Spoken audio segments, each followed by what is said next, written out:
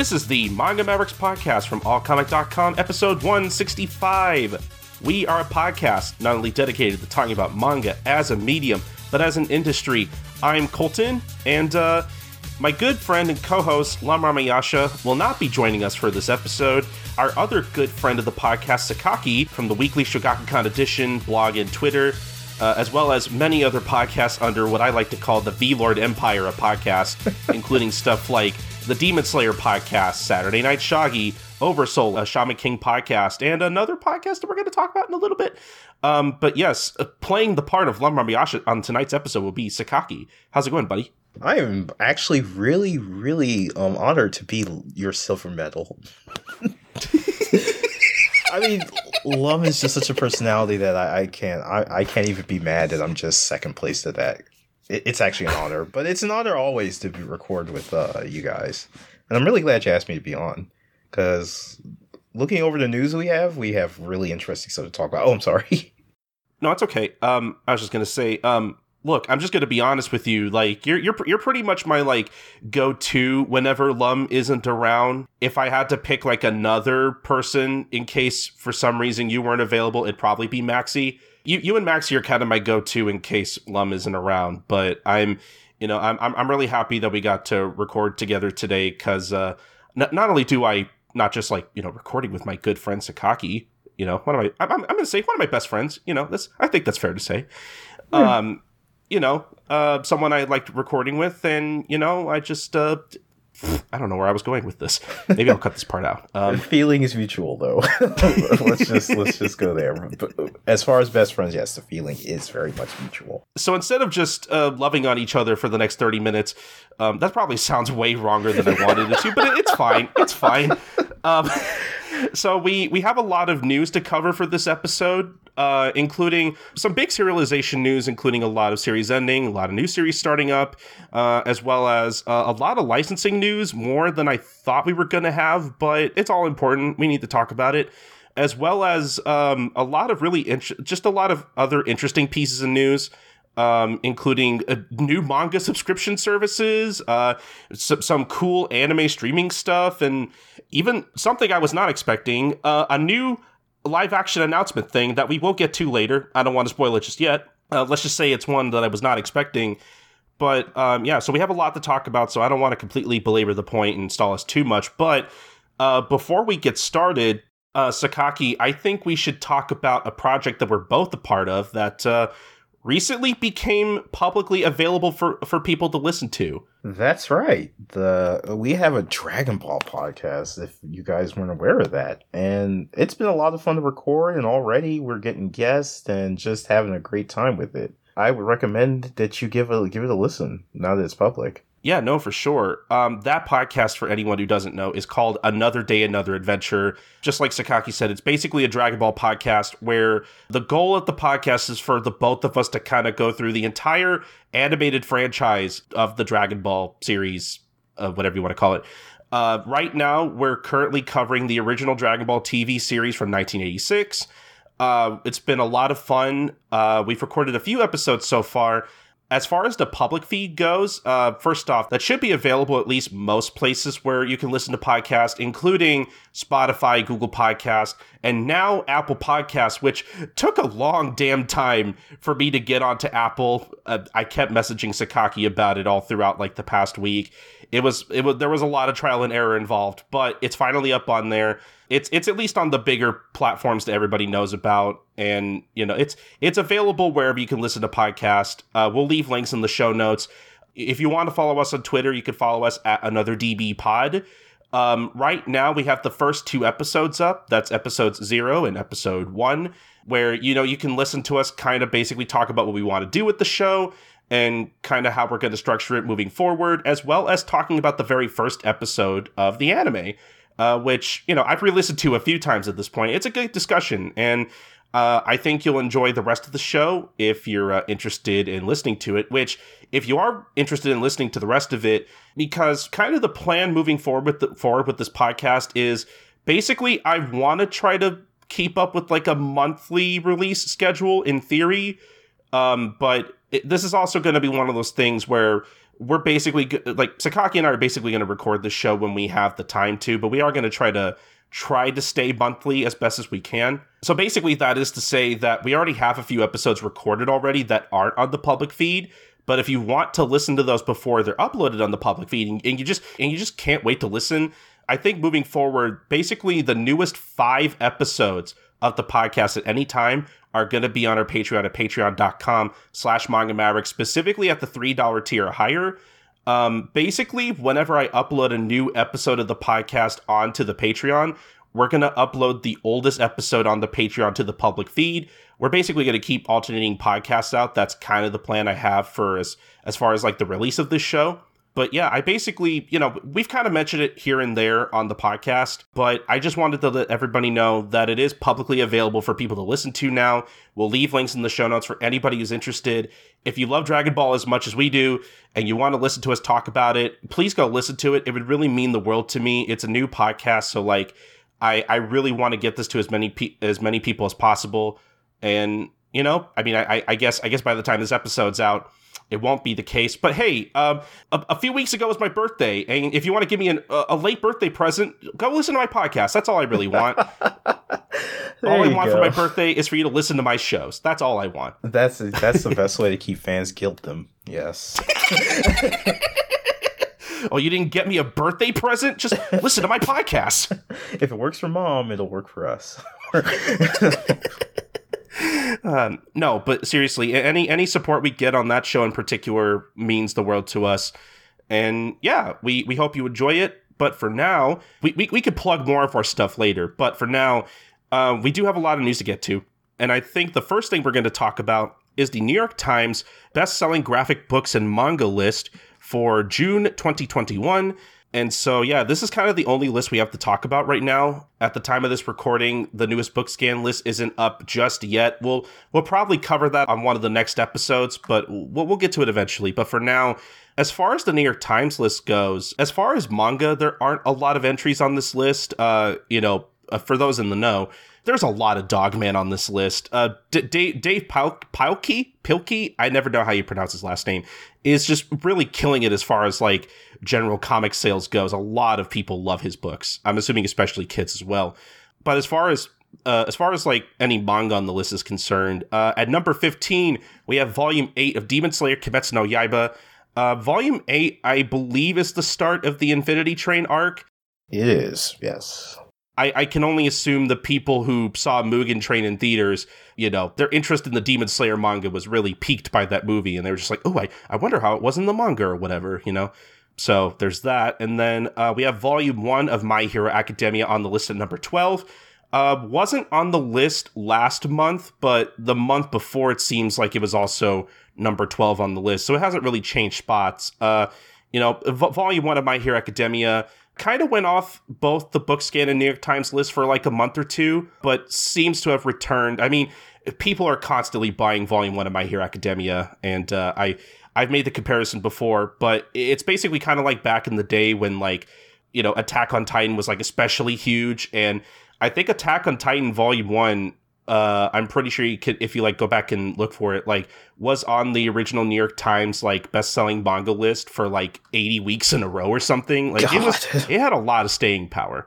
But actually, speaking of Attack on Titan, we have Volume 33 all the way up at number 5. So in the top 10 portion of the New York Times list. Obviously, Attack on Titan is very popular right now with the anime kind of on its way to finishing up, and the manga is obviously finished at this point. So I'm sure a lot of people are very interested in, either getting into it or maybe picking back up for those who might have dropped it, probably. But yeah, that's really about it for the New York Times list. I don't know if there's really anything else that we can add to it. I'm really interested in what the next month is going to look like. And I'm especially interested in what the next book scan list is going to look like as well. But yeah, I guess we could just kind of move on to our serialization news. And we have some cool stuff to kind of talk about at the top here. So let's just start with some Shonen Jump stuff, because we have 2 new series coming to Shonen Jump. One of them is already premiered by the time you're listening to this. The first series being The Hunter's Guild Red Hood from Yuki Kawaguchi, which seems to be a take on like the Little Red Riding Hood-esque kind of story, where I guess I'm assuming the main character is like this hunter kid, and like this possibly older female character is like the Red Riding Hood figure or something. That's kind of what I'm gathering from here. But yeah, I mean, as far as like anything that like Kawaguchi has done in the past, from what I can tell, they haven't done anything like significant, or at the very least in terms of like any other serial works. It seems like they've had a lot of like one-shots here and there between like all the different contests that they've entered and like whatever's run in like the other Jump magazines or whatever. Yeah, I see Giga and 2 one-shots in Jump Giga in 2017 and 2019. Well, they were in regular Jump in issue 3 of 2020, so they've been around. A lot of one-shots here and there, but this seems to be like Kawaguchi's like first actual like serialized story or whatever. So, I mean, the art for it looks really cool. And I'm kind of a sucker for the kind of like Grimm's fairy tale like aesthetic kind of thing, like stories based on like those classic fairy tales or whatever. So I don't know. I'm definitely going to check this out, and I'm sure that we'll talk about the first few chapters on one of our next upcoming episodes. Oh yeah. I don't know. It's been confirmed that Kawaguchi was also an assistant to Horikoshi, which you could probably see in the art style for this, because definitely I'm looking at the link that you provided in the thread on Twitter, and yeah, I can definitely see a lot of Horikoshi in this with the like thick lines and everything like that. Mm-hmm. Actually, that makes a lot of sense. I didn't even know that. Yeah, honestly, like looking at the art now with you saying that makes a little too much sense, actually. But the next series that's going to be coming like the week after that at the time of this recording is going to be Neru Buge Dogyo, roughly translated to Neru Martial Arts Traveling, which I'm sure Viz will probably have like a better sounding title for that by the time this episode's out, from Minya Hiraga, which Hiraga seems to be like the same case as Kawaguchi, where, you know, they've had a lot of one-shots everywhere, except the difference is, and I think I remember this too, Neru in particular had like a short digital only like serialization on Shonen Jump for a little bit, and I remember like seeing that around and being like, oh man, this looks cool. I wish we got it over here, and then we never did. But I'm guessing it was like kind of a preview-ish kind of thing, like a proof of concept kind of thing for what we're getting now. That's kind of what I'm assuming anyway. Yeah, I don't know much about it myself, but yeah, Jump is doing the thing now where I guess they're doing short serials in the digital magazine, most likely just to kind of be like, okay, this is less competitive than being in the main magazine. You get to stretch your stuff out,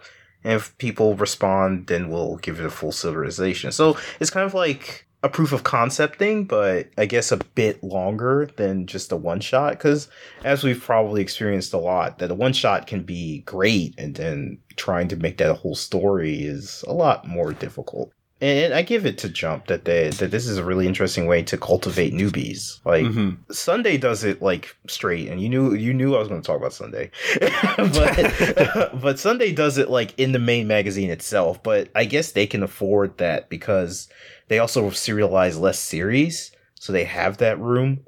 While Jump, has a lot more series going on in it. I think both ways work. You get the main magazine for Sunday, and then you get online for Jump. But I mean, obviously, Jump is like a brand name now, so eyes are on that. I've always said it: a failure in Jump probably did better than a success in any other magazine. So, I mean, in theory, I could see why that would probably prove true. I guess it probably depends on like the series. Yeah, but I mean, I see what you're saying though. But yeah, no, I mean, again, like I said, we will talk about the first couple chapters of these on an upcoming episode. But so far, they both look really interesting. I'm kind of ready to read both. Like, I'm like the same level of excited for the both of them, honestly. Like, these both look like they could be pretty good. Yeah, I'm in agreement with that. Like, I guess if I had a gun to my head from a hunter, I'd be more inclined to Red Hood, just because I really like Horikoshi and Horikoshi adjacent art styles, which I know that's kind of like really maybe a little insulting to Kawaguchi, because definitely they do their own thing. But like, yeah, you could definitely see Horikoshi's influence on this. Mm-hmm. I mean, I think it's less obvious with Kawaguchi than it is Shibata in particular, the person who did Zip Man. Yeah, that's true. Yeah, I agree with that. not that I don't like Shibata's art style, and I'm not trying to say anything bad about it, but I think with Kawaguchi so far, you can kind of see hints of Horikoshi's style in there, but I still think Kawaguchi is still able to make their style their own, which is good. Whereas with Shibata, especially with Zip Man, it was pretty like clear as day that like, oh, this guy definitely worked with Horikoshi or whatever. It was a lot more obvious. But yeah, no, I'm excited to read the both of these, and yeah, again, we'll get to talking about these on the podcast in the future. For now, though, obviously with 2 new series coming to Shonen Jump, we have 2 series that are ending. I'm just gonna be upfront. One I'm a little more disappointed about than the other. We'll let you guys decide which one that is, but we are going to talk about the first one of these with Ryuhei Tamura's Hard-Boiled Cop and Dolphin. That has ended at the time of this recording with about 47 chapters. Obviously, in case anyone doesn't know, Ryuhei Tamura was originally the author of Beelzebub, back in the day, as well as other canceled Shonen Jump manga, Hungry Marie, and now along with this. So yeah, I think this is obviously one of those things where Hard-Boiled Cop and Dolphin lasted as long as it did because, Tamura has at least one hit under his belt. So, Jump Editorial was probably like, okay, we'll let you run for a little bit. It's fine. We'll give you a little leeway, but it seems like it's just kind of gotten to the point where, I mean, I don't know. From what I understand, sales for this series weren't super great as far as I know. And I mean, just in general, like, this series is kind of loaded because, like, obviously when we originally talked about the first chapter of this, this series, the timing for the premiere of this series couldn't have been any worse because this obviously came around the point when, like, riots in the U.S. were really, really, like, widespread, and we were in the middle of, we were kind of in the heyday of that last year. Look, ACAB, that's all I'm going to say. So for us specifically, Lem and I, it did kind of leave a bad taste in our mouth that it's like, oh, we're getting a cop manga in Jump while this stuff is going on in the world. And that kind of soured my experience on it a little bit, though I will admit the further I got into it, and I'm not caught up on it, unfortunately. I think I got like halfway through its entire run. But, the more I got into it, like, I kind of weirdly miss Ryuhei Tamura's, like, sense of humor. Yes, I fully agreed. Like, I liked Beelzebub back in the day, and honestly, I wish I could reread it and maybe talk about it on the show. I don't know.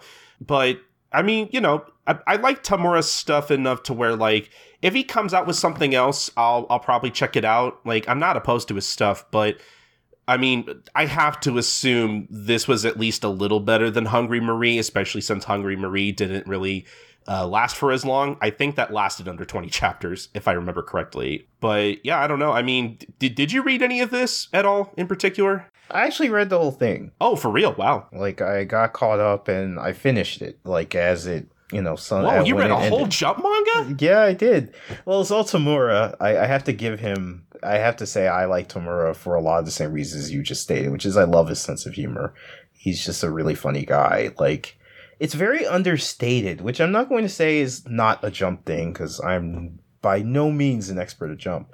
But, like, I liked his understated sense of humor, that it's less a thing where, I mean, yeah, you get the Manzai, but a lot of this stuff is just people reacting really understatedly to weird things going on, or having kind of a snarky quip or something. So since then, I mean, admittedly, I haven't actually read Hungry Marie at all, so I guess I should give back my Tamura fan card. But yeah, when this premiered, yeah, I understand like why people would feel that way about it. It is unfortunate, but like I still went into it with Gutso, and I'm pretty happy with it. Like the arc that, without spoiling anything, the final arc is pretty satisfying for something that you knew was going to get canceled. So okay.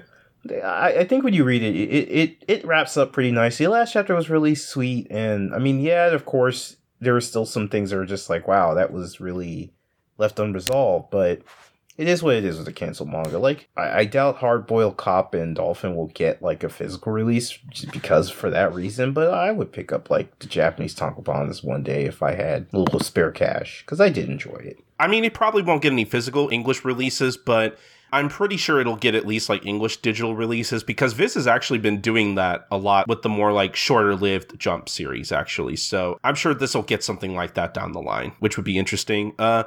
Again, we're just going to add this to the list of canceled Jump series that we're eventually going to talk about on the podcast via our Jump Stop podcasts, which are always really fun to do.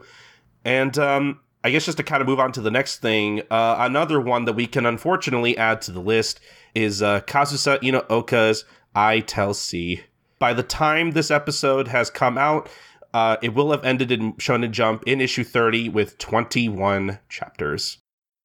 This one hurts a little bit because I was pretty interested in this one just because, like, you know, we very rarely get any actual, like, mystery detective manga in Shonen Jump, and even fewer of them actually, like, do very well.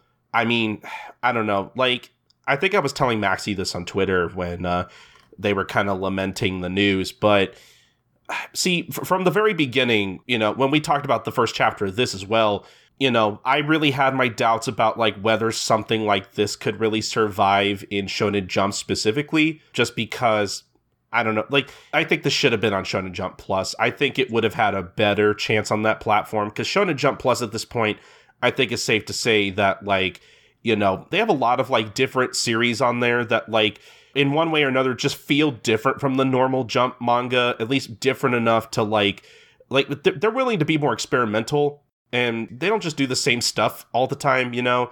Again, like, I love Shonen Jump manga, but sometimes the ideas and themes and plot beats that some of these different Shonen Jump manga have are kind of the same sometimes. And I'm willing to admit that. That's fine. But most of the time it works, though.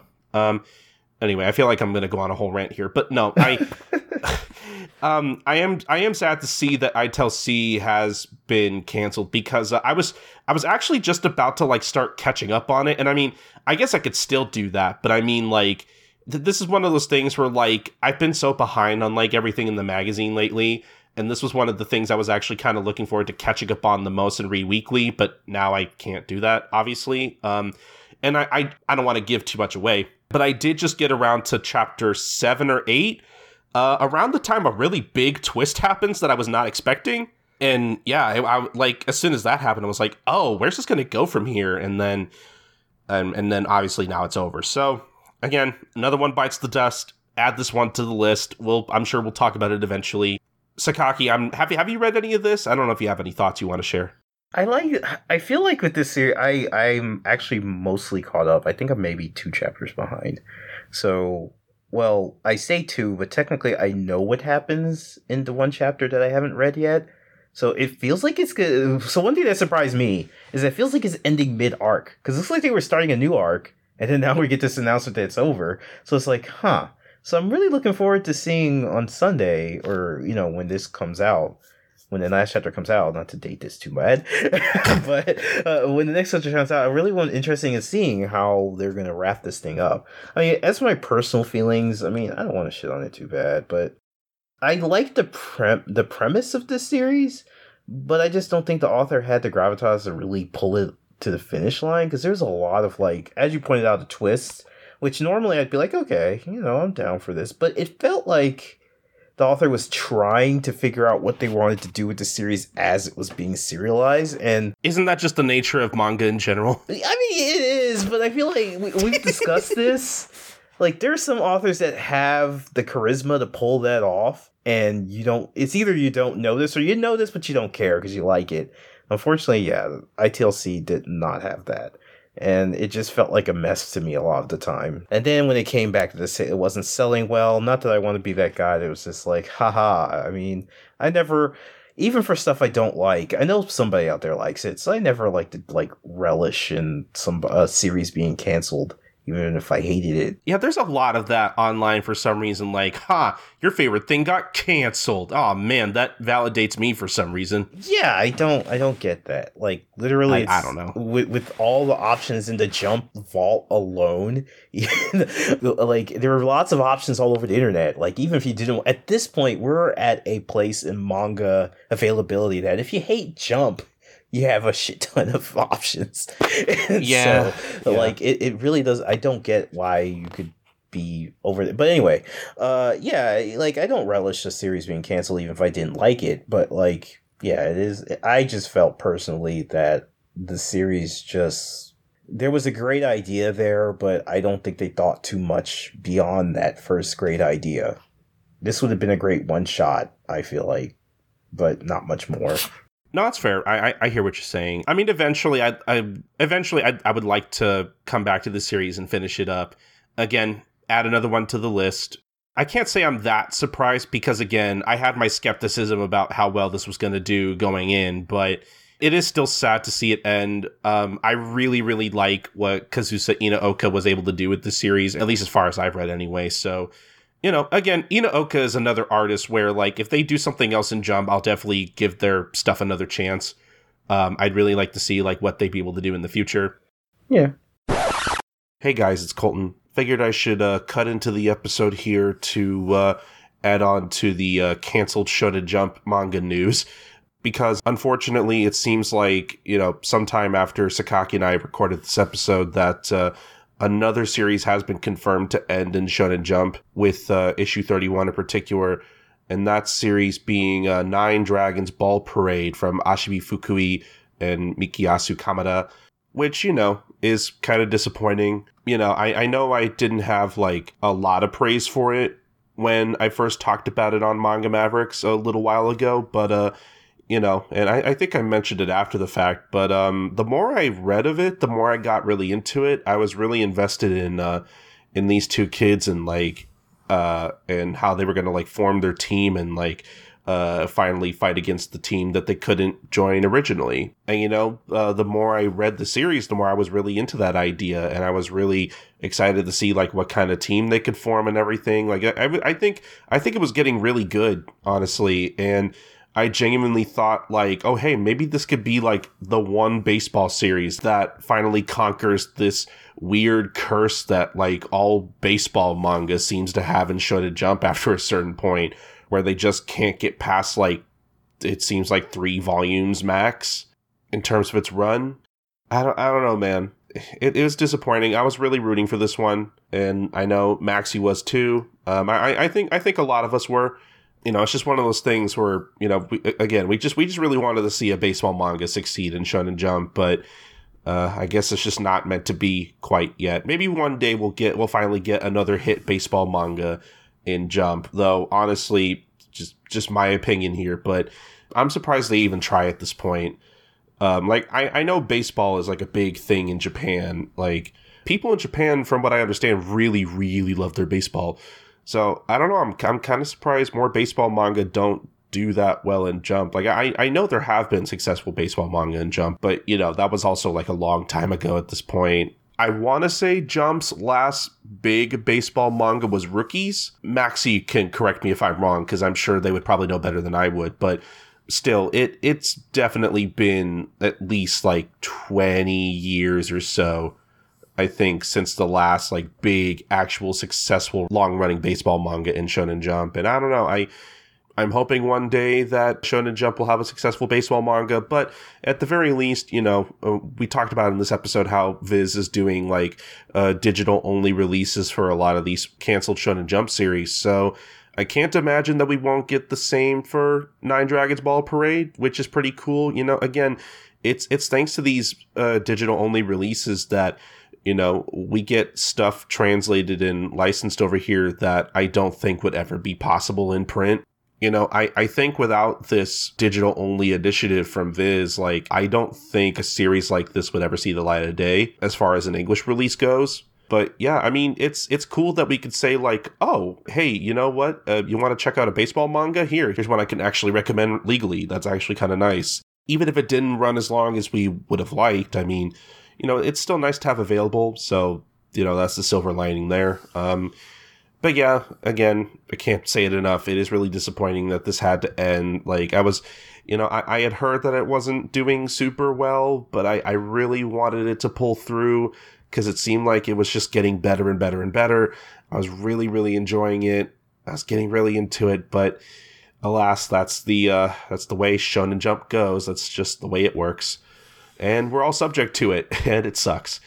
But yeah, I guess that's really about all I had to say about that. So why don't we just head back into the show?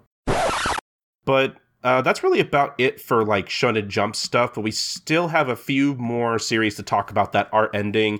And that next one is Wotakoi, Love is Hard for Otaku, in which on the 59th chapter of the series, when that was released, it was revealed that the manga is ending in its next chapter on July 16th. So there's that. And then I guess one of the upcoming volumes of the manga is going to have some exclusive content with an original anime disc, including new anime stuff, which is pretty cool. I don't know if we'll ever get that license, but maybe we'll. I don't know. You know what? I've talked about it on the podcast before, but Wotakoi, a pretty good series. It's really cute, and I want to read it at some point, and also maybe talk about it on the show.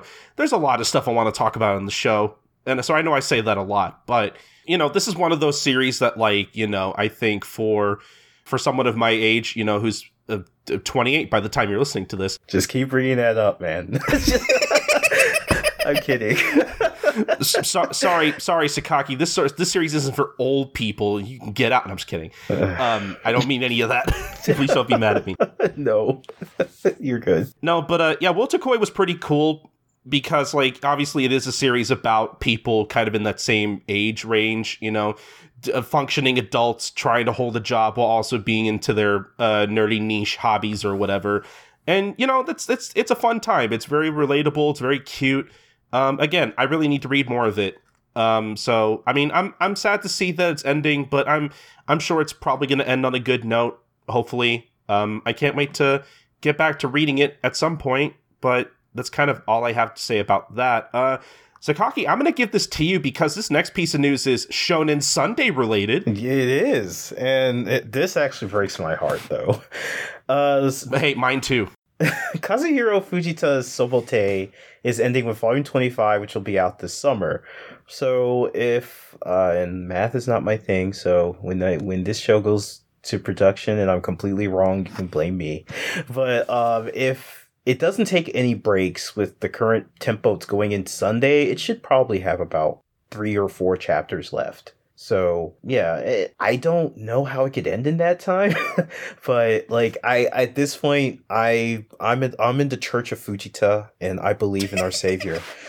So I mean, maybe at this one, at being at this length, maybe it'll see a license someday. I just really cannot understand, besides the fact that he's in Sunday, why we haven't gotten any Fujita other than length, I guess. Because like Ushio Tora and Karakuri Circus are both over 30 volumes, and I'd assume that that's kind of a lot to get somebody to license, but at 25, that might be doable with just a digital release or something. I was going to say, even a digital release would be great. Like, I desperately want to read more of Fujita's stuff. Yeah, it's really a shame that we don't have much of it other than the one that came out from Kodansha, which is Ghost and Lady, I believe. So, which that was super good. I mean, but anything what Fujita does is pretty much super good. But yeah, it's ending, and that kind of part and parcel with the like half of Sunday is either on its final arc or could end at any second. Besides, like, Usual Suspects, Detective Conan, and Mao, which is Takahashi's current thing.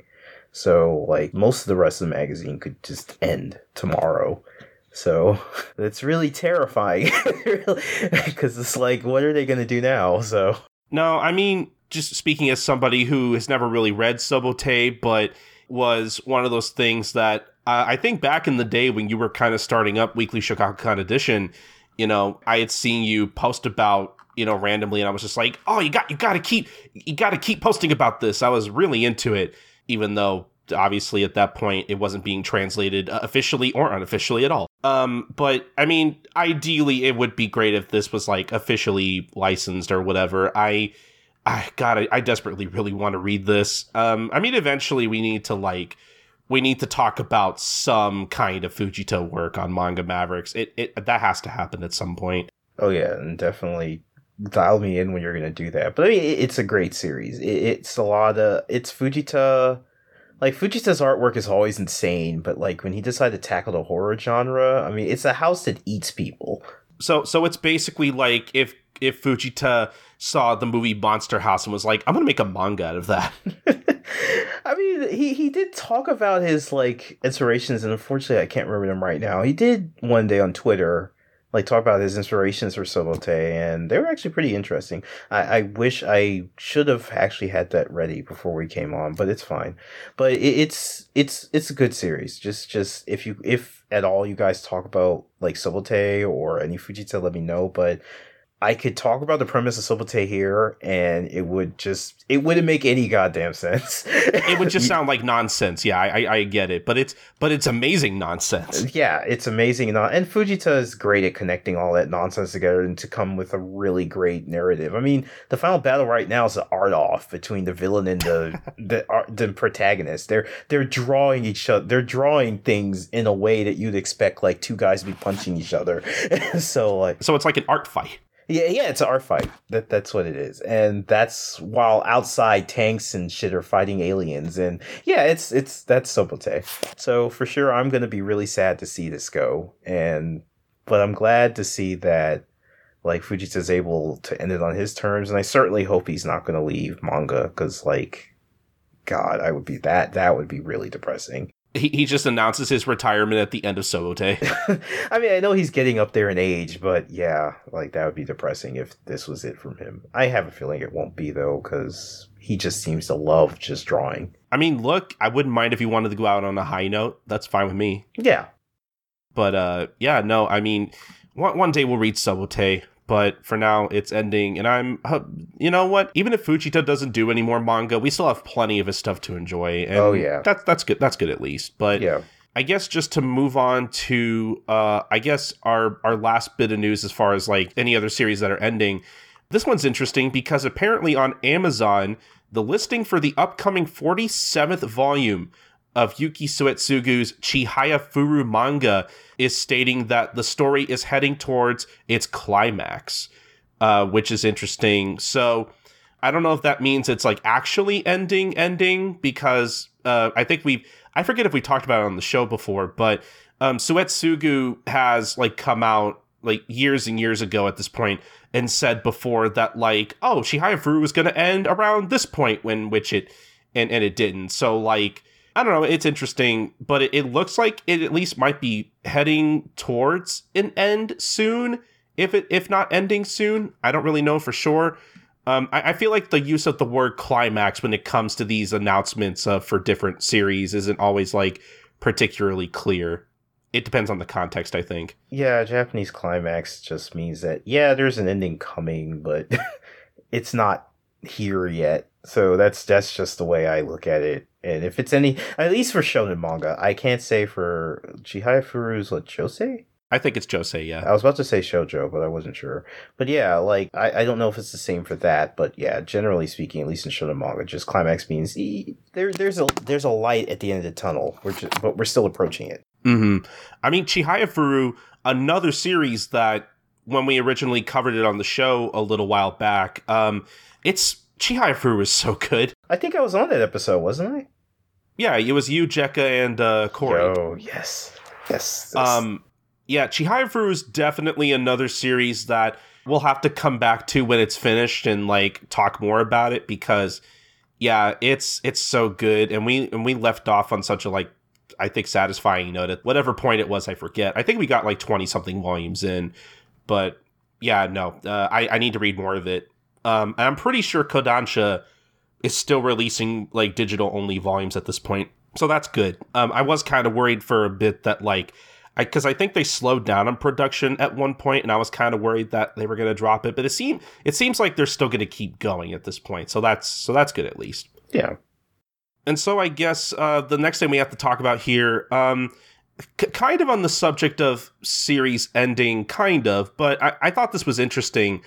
So Toru Fujisawa, who, in case you don't know, is the author of GTO, Great Teacher Onizuka, and apparently stated in an interview on the Manga Numa program in Japan that his current GTO manga series, GTO Paradise Lost, is apparently intended to be the last in like the GTO manga franchise, basically. Fujisawa specifically said that once he's finished Paradise Lost, that he will return to some of his unfinished manga, although he also added that it may be hard to return to them after such a long time. He also stated that he is also considering continuing them in different forms or with another protagonist. So that's interesting. It's interesting to see that like he's really going to like wash his hands of GTO in particular, but I don't know if I want to say it's a huge loss because I have not heard very good things about Paradise Lost. I hear it's very, very bad. So I don't know. I mean, as bad as I hear it is, I don't know how well Paradise Lost does in particular in Japan, but like, and this was like a few years ago, so maybe things have changed. But when we originally covered the original GTO manga on the show like years and years ago with our good friend and all comic contributor Nick Rowe, he mentioned that like one of the times he was in Japan, he saw this talk show where like Fujisawa's wife was on and was like basically talking about like their living conditions and whatnot. And the dude has a huge house and apparently is like pretty filthy rich. So I don't know. I guess GTO makes a lot of money. So I don't know. It's kind of up in the air. We don't really know like it could just be because like, oh, Fujisawa maybe just isn't interested in GTO anymore. And again, just wants to move on to other things that he's more interested in. I don't want to just assume like, oh, GTO's not making any more money because it's bad or whatever. But, you know, I don't know. It's kind of sad to see that like I don't know. It's kind of weird because on one hand, it's like, oh, it's kind of sad that we're not going to get any more GTO manga. But at the same time, I haven't heard very good things about Paradise Lost in particular. So maybe it's not a huge loss. I don't know. Yeah, I get the idea just looking at Fujisawa's like resume, you know, and this is all just my assumption. I don't know what goes on with him, but it does look like GTO was like that was his most, I don't want to say most popular because I don't know, but that it feels like that was the manga that kind of put him on the map. I'd be willing to say GTO is probably his most popular work. Yeah, and I feel like that was probably a big decision. That was a contributor's decision is to continue doing that rather than other things. That's not to say all this other manga were not good. Just, you know, I mean, obviously, if there's your work that people are probably like, yeah, you know, I want to see more GTO. That was the thing I loved or whatever. That's going to probably weigh in your decision a little bit to be like, do I want to continue doing this thing that maybe less people are into? Or do I want to continue this other thing that, you know, was super duper popular, you know, and that could be a thing. And maybe at this point now he's finally just said, you know what, popularity isn't enough for me.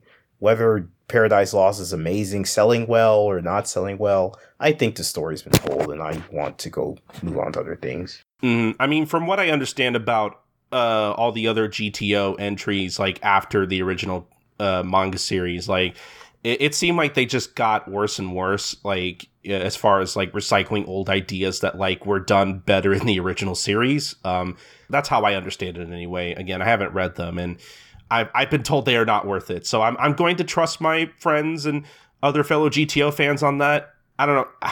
See, every time someone tells me like, hey, you shouldn't read that manga, it's not worth it, it's bad, that just makes me want to read it more because like I'm one of those people that like loves the dumpster dive, you know? I mean, you're a contrarian. It's okay, man. Maybe. I don't know, actually. There's probably some truth to that. But yeah, no, look, whatever Fujisawa decides to do in the future, I hope that he's able to at least like still make a living. And I hope that he at least gets some kind of like creative fulfillment out of the other stuff that he wants to do. So all the best to him. But I guess kind of a part of our serialization news, I think this could count because, and admittedly, this is probably kind of old news at this point, but I think it's still worth kind of talking about because, you know, it's something that I'm not sure anyone was really expecting. But a few weeks ago, probably closer to a month, I guess, at the time you're listening to this, Gege Akutami, the author of Jujutsu Kaisen, basically went on like a sabbatical from Shonen Jump. And it looks like he took his break around like, or at least the announcement of his break came out around like whatever issue came out on June 13th. And it looks like, so this is interesting, right? Because I remember seeing this news and immediately being worried, like, oh no, like, is Akutami okay? Because obviously, like, when we got this news, we were still just off the heels of losing Kentaro Miura, and not that still doesn't hurt, but like the wounds were raw still, you know. So admittedly, I was just like, oh man, I really hope nothing's wrong with Akutami. What's going on here? But I'm gonna go ahead and read the note that was left in that issue of the magazine from Shonen Jump staff. Thank you for always supporting Jujutsu Kaisen. Due to Akutami-sensei's health issues, Jujutsu Kaisen will be taking a break starting next issue.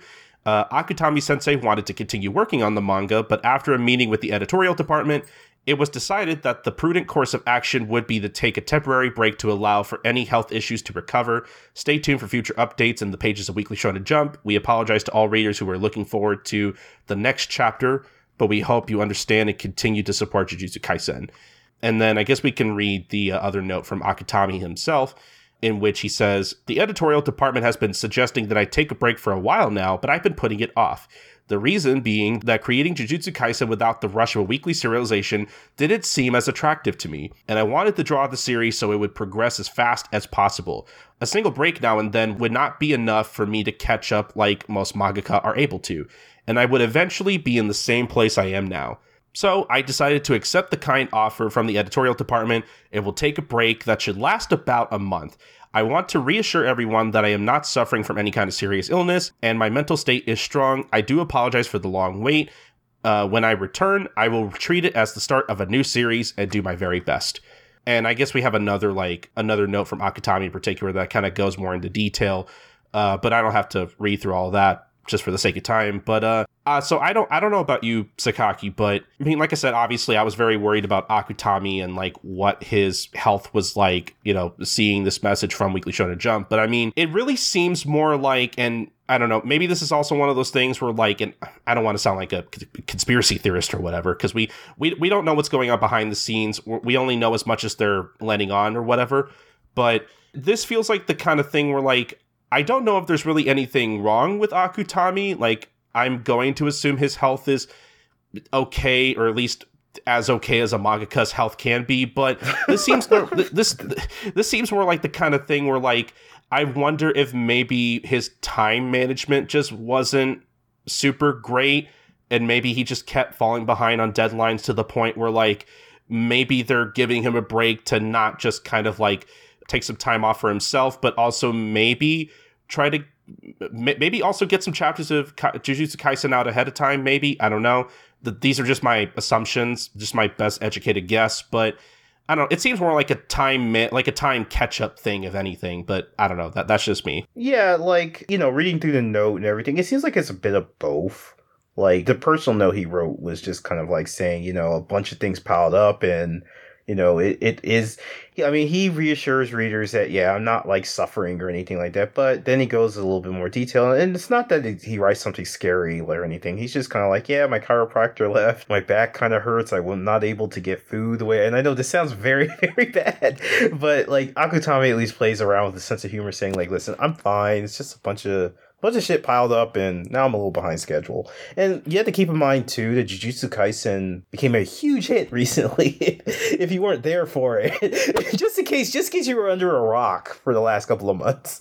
Yeah, possibly the only other Shonen Jump series that might rival Demon Slayer by the end of the year. At this point, Demon Slayer, there's nothing it can do to not kind of outdo Demon Slayer, or find the virtue that Demon Slayer has done. But, like, yeah. I mean, well, let me take that back. We do have another anime season coming up, so that could bring in even more readers. But that being aside, yes. And part of that whole thing of being, you know, the author of a very successful manga is you're doing a lot more work. like color pages, appearances, extra pages, extra things here or there, extra illustrations for like movies and games and stuff like that. So you're doing a crap ton more work than like a mangaka who is, less popular, where they probably only have to worry about their series. I mean, besides drawing things, he probably has to approve things if they want to do like anime related stuff, or he has to, so it's a lot more work. And I can imagine going from basically, like, not to say overnight, but going from JJK being like, yeah, pretty popular manga, pretty cool, yeah, it's doing well, to basically being being this sensation in Japan. Like, yeah, I can't imagine that any mangaka is like prepared for that. Oh like, yeah. I'm sure Jump doesn't have a school that, where a class on. So if your manga got popular, here's how to handle that. There's probably no such thing. It's just like a Captain America video where he like comes in and sits on the chair. So your manga in Shonen Jump became a worldwide hit overnight. There's no, I'm sure there's nothing teaching mangaka that. No, not at all. So I can only imagine, especially. Well, no, I take it back. JJK did kind of like, it was popular and then became a mega hit overnight. That's a better way of putting it. So, like, I'm sure Gege, like, wasn't expecting this. And it just turns out he fell behind schedule. It's interesting, like, not to go too far off topic and not to suck up too much time. It's actually had reverberations in the manga world. Like, now different mangaka have not so much come forward and saying, yeah, my publisher treats me like garbage, but it's been kind of a thing where they've been a little bit more open about breaks and how it is. Like, I forgot, I think it's Ken Akamatsu, the Negima author, who just kind of mentioned, which I found interesting, that he said, you see swimsuit models on, like, or idols on magazine covers, and that actually gives them, it's actually less work for the authors when they do that, compared to Jump, where it's like it's always a manga on the cover, and it makes sense because that means a manga has to draw that, versus Sunday and Champion and Magazine that have an idol, so that's less work for the mangaka to draw a cover. So, and he was like, he kind of hinted at one time in the past that Jump was kind of like this very competitive atmosphere where breaks were forbidden. Calling in my inner master shake here. But, like, yeah, and he did conclude by saying it is good that they are trying to be more open to taking breaks. And Atsushi Okubo, the author of Fire Force, kind of, like, sort of hinted at this, because, like, he was done with he kind of said that, I don't need breaks, I'm built different, more or less, but, like, I mean, he didn't call Gege out by name, but basically, Shonen Magazine gave Fire Force a break, and he kind of mentioned on Twitter that I don't need one, but I'm glad that they're giving out breaks, because he just kind of said, if something were to happen to me, Fire Force could run another month, so without me, I'm pretty good at keeping on schedule. So basically, Atsushi Okubo is on Hiro Mashiba terms, where, like, well, okay, maybe, I mean, Hiro Mashiba has his own level, because, like, there have been times where, like, I remember when Fairy Tail was running, and Weekly Shonen Magazine would just be like, oh, here's just 3 chapters of Fairy Tail for the week, here you go. Because that's just how much he works on or whatever. Yeah, it's funny you mention that, because they had an interview together, Okubo and Mashima even sort of mentioned, like, yeah, you came from doing Soul Eater monthly to this weekly. That must be tough. And Okubo's like, nah. Like, look, like some people really are just built different. Like, not everybody is like, Okubo or Mashiba or Oda or whatever. Yeah, like, exactly. And I mean, hell, like, oh, and one other thing, not to go too far, is like Kotoyama of Call of the Night kind of made a joke tweet that ended up getting some people in trouble around this issue, because now it's in people's heads with Miura's passing and Gege's thing. But basically, he kind of just said, jokingly, like, yeah, I had to yell at my editor to give me a break from Call of the Night, and they finally acquiesced and gave it to me. And, like, then, like, a couple of hours later, life comes at you fast. He's like, I'm sorry, it was a joke. A bunch of people started attacking the editor, and I was kidding. I was kidding. We had a civil conversation about a break, and my editor was very happy to give me one. So, like, yeah, I mean, look, I'm sure, yeah, obviously you said that it was like more of a joke kind of thing. I'm sure they were just exaggerating, but I mean, like, kind of with Miura's passing and everything. And I mean, I think whatever magazine Miura was working for, I forget off the top of my head. Young Animal. Yeah, if I remember correctly, like they went out of their way to be like, hey, look, like, you know, Miura had this like condition, but he was still like trying to live like a healthy lifestyle by like eating well and like going outside, exercising or whatever. So I don't know if in Miura's case it was like completely due to like overwork, but that's not to say that like, you know, that the level of work he was putting out, even if he did have his own studio, like I'm not going to say that wasn't like a contributing factor, because I'm sure at least it was a little bit from like how long he was working in the industry. But, you know, point being, like, that doesn't invalidate the fact that like there is a lot of overwork in the manga industry. And I mean, look, a cynical part of my brain is kind of also thinking like, well, Jujutsu Kaisen's popular, so that's probably also why they gave Akutami in particular like this long of a break. But look, I mean, whatever the reasoning was, I'm just glad more manga authors or mangaka are getting these breaks, because they deserve them. And, you know, I love manga, I really do. If you couldn't tell, that's why I podcast about it. But if I had to choose between the well-being of these artists and like my weekly fix or whatever, I would really prefer to not have these people die over manga. Yeah, and unfortunately, it is kind of a thing in the industry too, which is another side that I don't want to go too deep in since we have a lot of stuff to talk about. But yes, it is kind of a thing where, yeah, you do have mangaka who are like, the publishers like begging them to stop, and they're like, no, just one more page. Yeah, we're looking at you, Oda. Yeah. I mean, Jump at least gives Mr. I'll die for One Piece. I mean, at least like a Jump is giving him the 3 weeks and then 1 week off. So like, but I'm pretty sure if we were a fly in the wall in that conversation, they more or less had to pull his arm to even get that. So yeah. So, but yeah, it is just a thing. Like, and you know, I always do like, whether it's story like decisions or stuff like this, I always do kind of bristle a little bit when people are like, yeah, those editors, they're the worst. And it's like, you don't know. Like, they could be, whether it's like you don't like that this story trajectory went this way, or the mangaka took a break or didn't, you don't know what's going on there. The editor too could be just like, bro, please, we don't want you to die. And so, like, yeah. I mean, but no, I'm definitely not going to also say that there isn't that element where editorial's like, yeah, this is popular, keep it coming. You know, you chose this.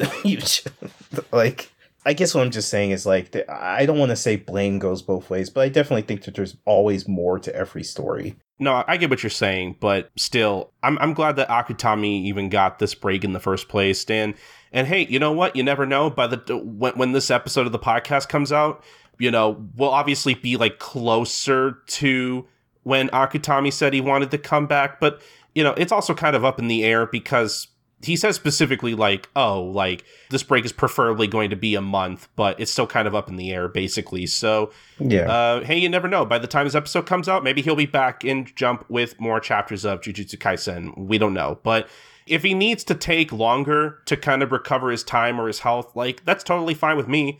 I don't want these people killing themselves for their comics. That's just me personally. You know, take care of yourself so you can. That'd be nice. Yeah. But I guess I don't think there's anything else I want to add on to that story. Again, I just hope Akutami gets all the rest he needs.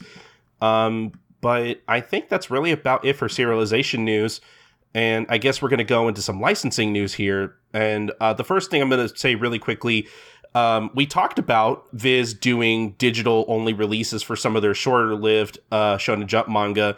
But this one actually got revealed during an episode of the official Shonen Jump podcast, episode 414 in particular, the one with Deb Aoki, who I think we mentioned on the show before, but if you haven't listened to it, you should go listen to it. It's a good episode.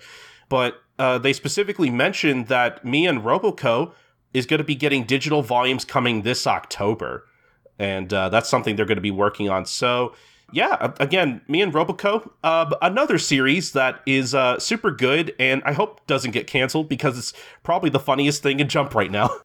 Yeah, no, I agree. Like, I put reading that off, and I'm so glad that I finally warmed up to it, because it's one of my favorite things to read each week. Oh my god, yeah, that's unfortunately that's another thing I'm kind of behind on. So like, God, I have a lot of stuff to catch up on. I should probably catch up on Roboco at some point, because it is genuinely a very funny manga, and I'm glad to see that it's getting like an official digital release. And just in general, I'm glad that Viz is releasing any kind of like Jump gag manga in particular, because like those seem like the kind of series that like they were really, really hesitant towards doing anything with because I'm assuming they don't sell very well. But, you know, this is why I love digital as like an avenue for this kind of stuff. Like, even if it's digital only, I'm glad it's being sold at all. So there's that. More officially released English Jump gag manga, please. I'm here for it. But yes, that's going to be coming in October. And so, yeah, looking forward to buying those. But I guess just to move on to some other stuff here, specifically when it comes to like manga subscription website stuff. So Manga Planet in particular has licensed 2 new titles. One of them being a manga from Takehiko Inoue, in case you don't know, is the author of such series as Slam Dunk, Real, and Vagabond. And they have released Buzzer Beater, which looks like is I think is supposed to be out by the time you're listening to this, in which several hundred years in the future, the Earth sport known as basketball gains popularity all over the universe. In a landscape where every pro basketball player in the Intergalactic League is from every other planet but Earth, an elderly millionaire named Yoshimune decides to fulfill his dream of having Earthlings play in the league. Will the promise of a 100 million contract let him find a once-in-a-lifetime dream team he needs? So this just sounds like Space Jam by Takehiko Inoue. Oh my God. What's funny is except it doesn't involve Looney Tunes.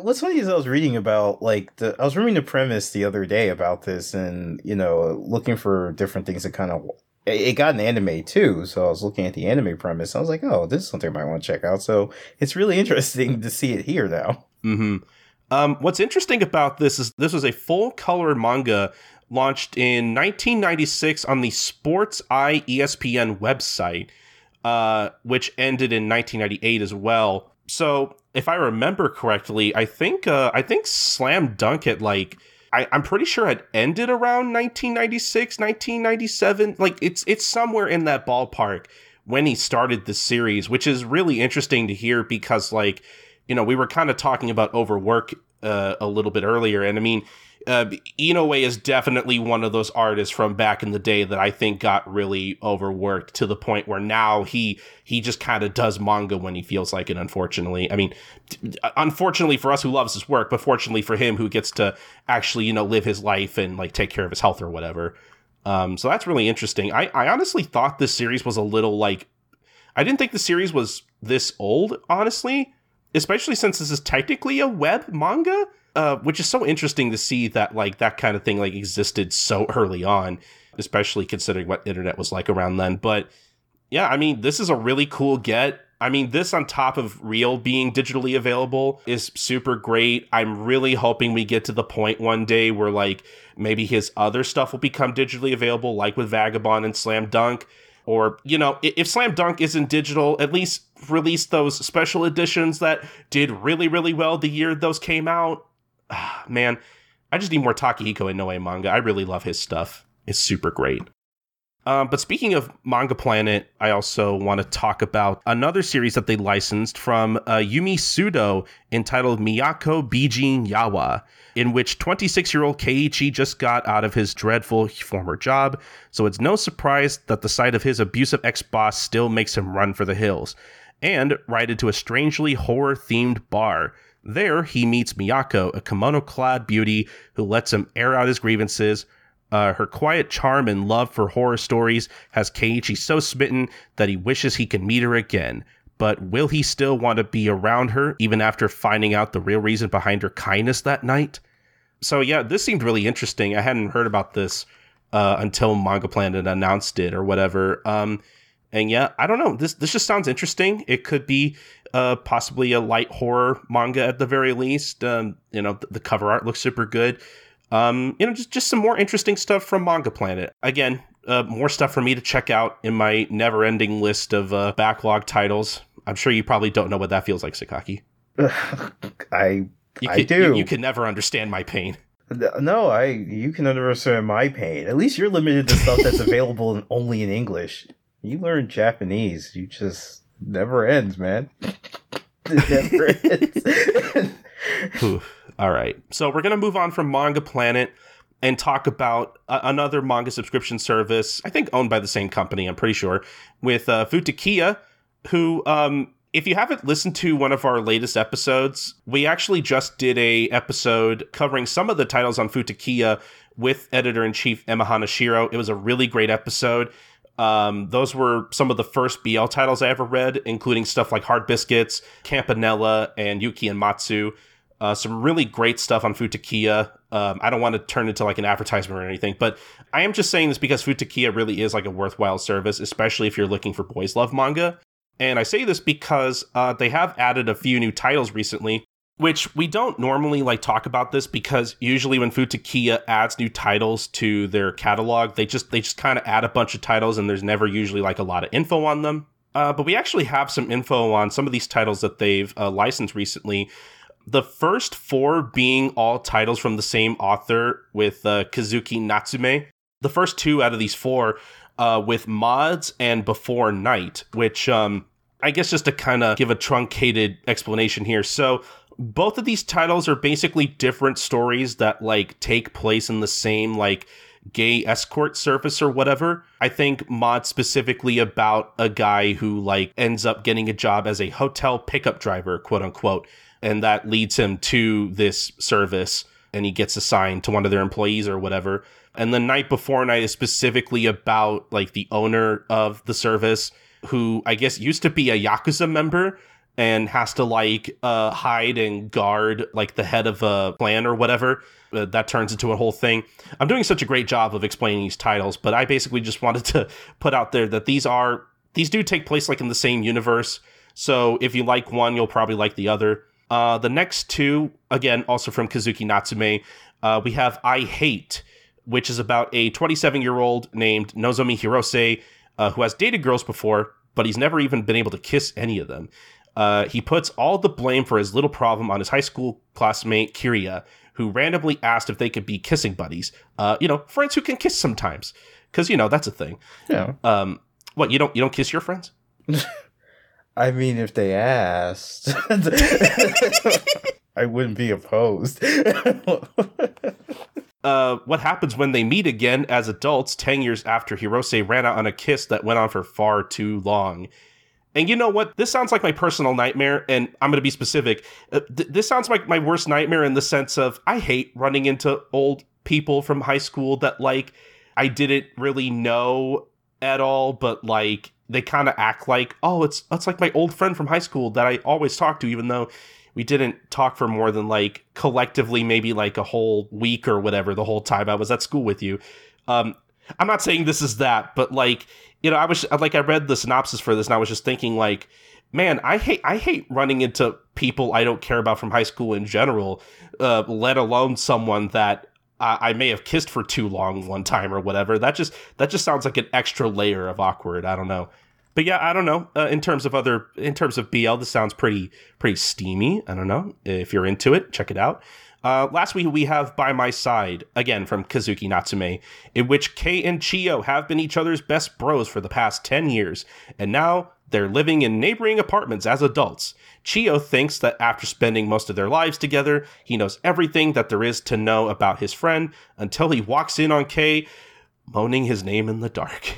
Again, just 10 layers of awkward there.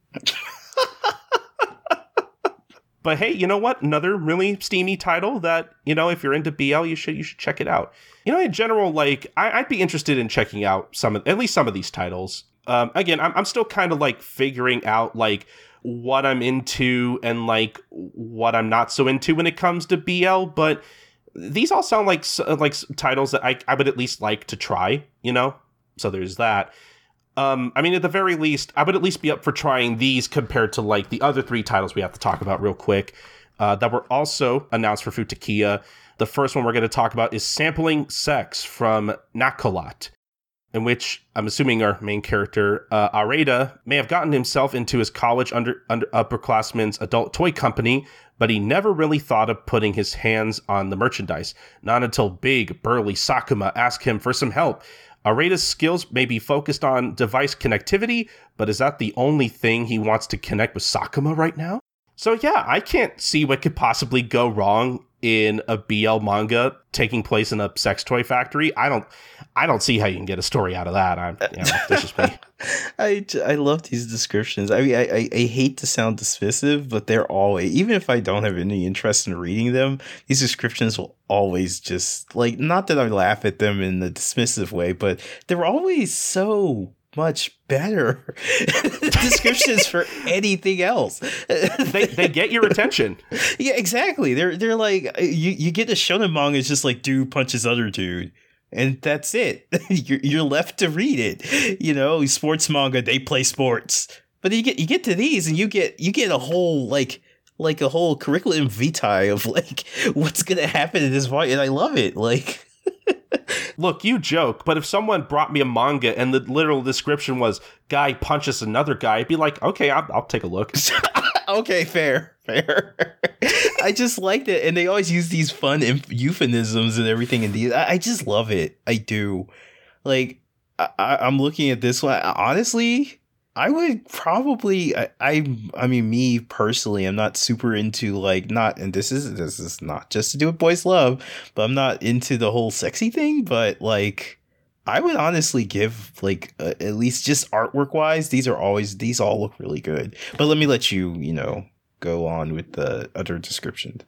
I was gonna say let's not speak too soon, because this next one, I'm glad they gave a warning at the end, because. Again, I don't want to yuck anyone's yums. I don't want to,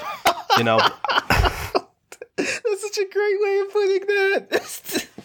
I don't want to make it sound like, well, if you're into this, there's clearly something wrong. Like, I don't want to come off like judgmental or of other people's tastes or whatever. And if I do, like, please call me out on it. I don't, that's a whole other thing, but I want to be called out on that as much as possible.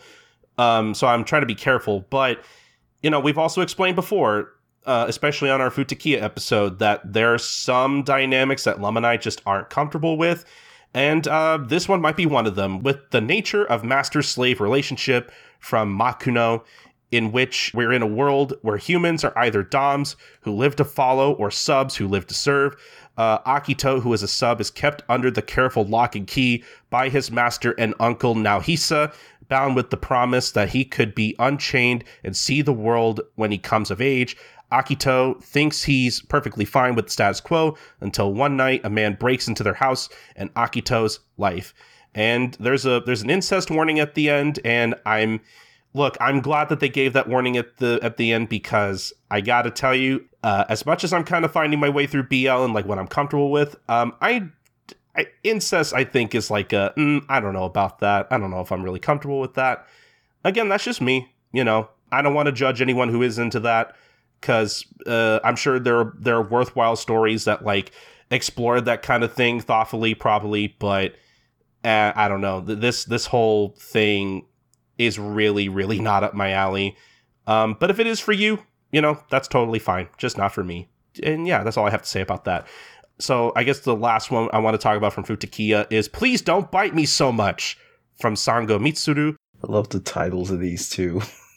It is pretty good. It's going to take more than a half-hearted dye job for plain-face Yanagi to make a successful college debut, and that's something he has to learn the hard way. His senior at work, Igarashi, whose effortless looks and intense personality make him popular with everyone, might be the best person to ask for advice. But should he really trust the same guy who randomly bit his finger to hold a piercing gun to his earlobe? And this one sounds like it could be, again, I don't know if this one's really up my alley either, but if you're, I guess if you're looking for something that's a little rougher, a lot of people are into that kind of thing. So, hey, maybe it's for you. Again, I think personally, I would be more willing to give the other half of the Futakiya licenses more of a chance than some of these ones. Sampling sex sounds like it could be pretty good, maybe. Again, this is totally just a preference thing. Can't stress that enough. But if we haven't said it enough, like Futakiya has like hundreds and hundreds of these kinds of titles. Like it's like if you're looking for BL manga, you will probably not run out of stuff to read on that service in particular. And we definitely recommend you checking it out, as well as Manga Planet. Just definitely go check those out if you're looking for like new stuff to read. But that's enough for Futakiya for now. So we're gonna move on to Sublime, which in case you don't know, is Viz's Boys Love imprint. First off, we have, we have links from Natsuki Kizu, who apparently is the author of Given, which I know is a very, very popular BL series at the moment.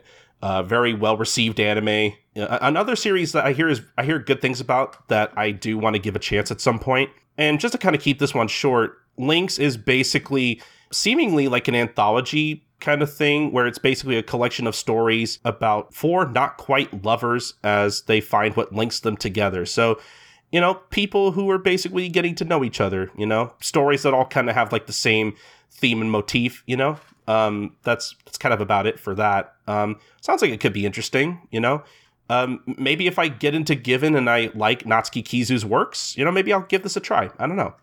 Next one, we have Scattering His Virgin Bloom from Aya Sakio, in which Hana, an Omega frequently mistaken for an Alpha, works at a local cafe, and at 26 years old, he's somehow never gone into heat and still retains his virginity. When his first heat finally hits, it's in front of arrogant Alpha Renjaku, a regular at his cafe he has a secret crush on.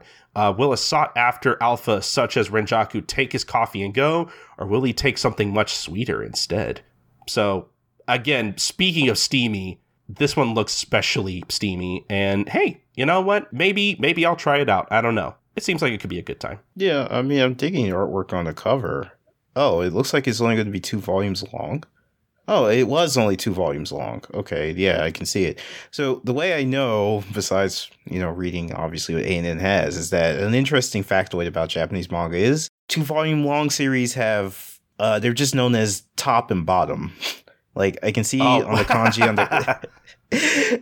I hesitated saying this, but yes, I just looked at the cover of this, and yeah, it had the kanji for the top. And so anything that's 2 volumes, they don't just have volume 1 and 2. They have the kanji for the top one, and then volume 2 is the bottom one. So that's how you can, once you learn that kanji, that's how you can tell when something's only going to be 2 volumes long, generally speaking. But yeah, this one sounds kind of interesting. Okay, heat and the only thing I guess throws me off a little bit, it's just like going into heat, or they like. I think they just mean like, oh, now like he really wants to fuck really bad, or like he's really horny. He's like really horny. Yeah. Okay. There you go. That makes more sense. Because yeah, that was the thing that had me lost for a second. I'm just like, what? Or I thought when you were reading it, I didn't look at the page, so I was like, oh, they must be wolf dudes, and I was just like, oh wait, no, they're not. No, did you think like in heat, as in like, well, if he's hot, like he should go get a drink of water or something? I mean, no, I just thought it was like the animal. I thought like it was an animal thing. Like but I thought they were like animals, like they were wolf dudes or something like that, or some kind of animal that goes into heat. So like the description of the story was just like, okay, you have this one guy who's like, yeah, I'm cool. I don't really need anybody. I'm fine. And then one day he's just around the right guy. And then suddenly his animal instincts just flare up and he needs him. That's what I was thinking at first. And I looked at the cover and I'm like, wait, no, they're both human. What does that mean then? I mean, I think the same thing could apply to humans too. Yeah. No, I mean, your explanation really, I mean, as as blunt as it was, helped me understand. Dude, it's fine. He just wants to fuck. I need somebody out there to make a voice clip that I can just use on my phone whenever I get a text. Fuck. Oh, please don't use that. You're gonna get yourself so many like weird looks. I don't want to be the cause of that. But yes, this was one I would actually try to check out just because I like the cover artwork. Oh gee, like you're gonna be like in church or something, and your phone's gonna go off. He just wants to fuck. He just wants to fuck. That would be totally on me for having my phone on in church. That would not be your fault or anyone else's. And then like the old lady next to you is just like, why do you have your phone on in church? That's so rude. Just like ignoring your actual text tone or whatever. Exactly. But yes, please go check these out if they tickle your fancy, or if you just want to fuck. Oh man. Anyway, We have a lot of fun here today, but we do need to move on to the rest of our licenses. And speaking of Viz, they actually announced at least one title that, in case you don't know, has I guess a popular anime on Netflix right now. I mean, the last time I checked, it was like at number 10 on like the entire service or whatever. Like, I guess out of everything that like people were watching or whatever. And that is Record of Ragnarok. I think literally like the day before it went on to Netflix, Viz basically announced that they had the license to this. And basically, they're going to be launching this digitally first this fall. And then they're going to be releasing this physically in spring 2022. So that's pretty interesting. In case you don't know what this series is and you haven't already checked it out on Netflix, basically, Record of Ragnarok, how to best describe this? It's basically Fate if it were Gashbell, and that's that's it. I guess that's kind of a way to put it, but like, No, I'm kidding. basically, all these gods get together and decide whether they should just wipe out humanity or not, because humanity sucks. And you know what? I don't really blame them for thinking that way. It's fine. I get it. We do kind of suck. We make terrible decisions. But so Brunhild in particular decides, hey, maybe we shouldn't wipe them out. Maybe we should like do this Ragnarok thing. I'm really paraphrasing here. But they should basically hold this tournament where they put gods and like the strongest figures from 7 million years worth of history against each other. And basically, depending on who wins, humanity will either be saved or destroyed. And I don't want to turn this into a whole rant or anything, but I checked out the first two episodes on Netflix, and I had kind of heard things about this series, and like, and look, you know, like if you like the series, I don't want to take that away from anybody. You know, if you actually enjoy the anime, but I gotta tell you, boy, those first 2 episodes were kind of rough to sit through. Like, and maybe it's just because I had a lot of expectations, because like the premise for this series is kind of wild. Like, you literally like the first match of this series is literally Thor against like some I think his name is Lu Bu. I think that's how you pronounce his name. Yeah. Like a figure from like the Three Kingdom stories, I think. I'm not very familiar with Three Kingdoms, so forgive me. But yeah, like literally like famous historical figures and gods just battling each other. Like, this sounds like the kind of thing that should be like fucking awesome, right? And it is. I don't want to make it sound like it's not, because the concept is really great. And I'm sure like the manga's good too. Like, that's the thing. Like, watching the show on Netflix, I could easily tell this was something where like the manga is probably better, and like the level of production that something like this would need just isn't here, unfortunately. Like, it doesn't look like total shit or whatever, but like it is a lot. Like, there's not a lot of actual animation or whatever. Things very barely move. Like, in the second episode, they literally go through the backstories of like both fighters, and most of the time it's a lot of slideshows. Like, it's, I don't know. It just wasn't that interesting. It just wasn't really keeping my attention. But again, I'd be willing to check out the manga at least. Like, I've heard good things about it because I know people like this series. So, I don't know. I was about to ask, when you said it was popular on Netflix, I was like, is it popular for the right reasons, though? Because I haven't really heard very good things about it either. And, I mean, the premise, I'm going to be brutally honest, it sounds really dumb, but dumb in a fun way, so I'm fine with it. No, yeah, like if you watch this thing, like, there's literally a god character who I think is Aphrodite, who literally her breasts are so huge, they have to have 2 people holding them up. And like when like battle shock waves happen, her breasts just like flop over her entire head. Like, you know what kind of series this is going to be based on stuff like that. Like, this is not the kind of thing you're meant to really take seriously. Like, it knows what it is, and I appreciate that. Yeah. In fact, that's the best way of putting it. And I always appreciate a series that's just like, I'm just going to throw away pretense and just be the fuck who I am. Because there are lots of series out there that'll be like, they'll pretend to be really deep and everything, or to pretend to have this, you know, moral, or, you know, to make themselves stand out. But no, I always appreciate series that are just balls of walls insane. And they revel in it, you know.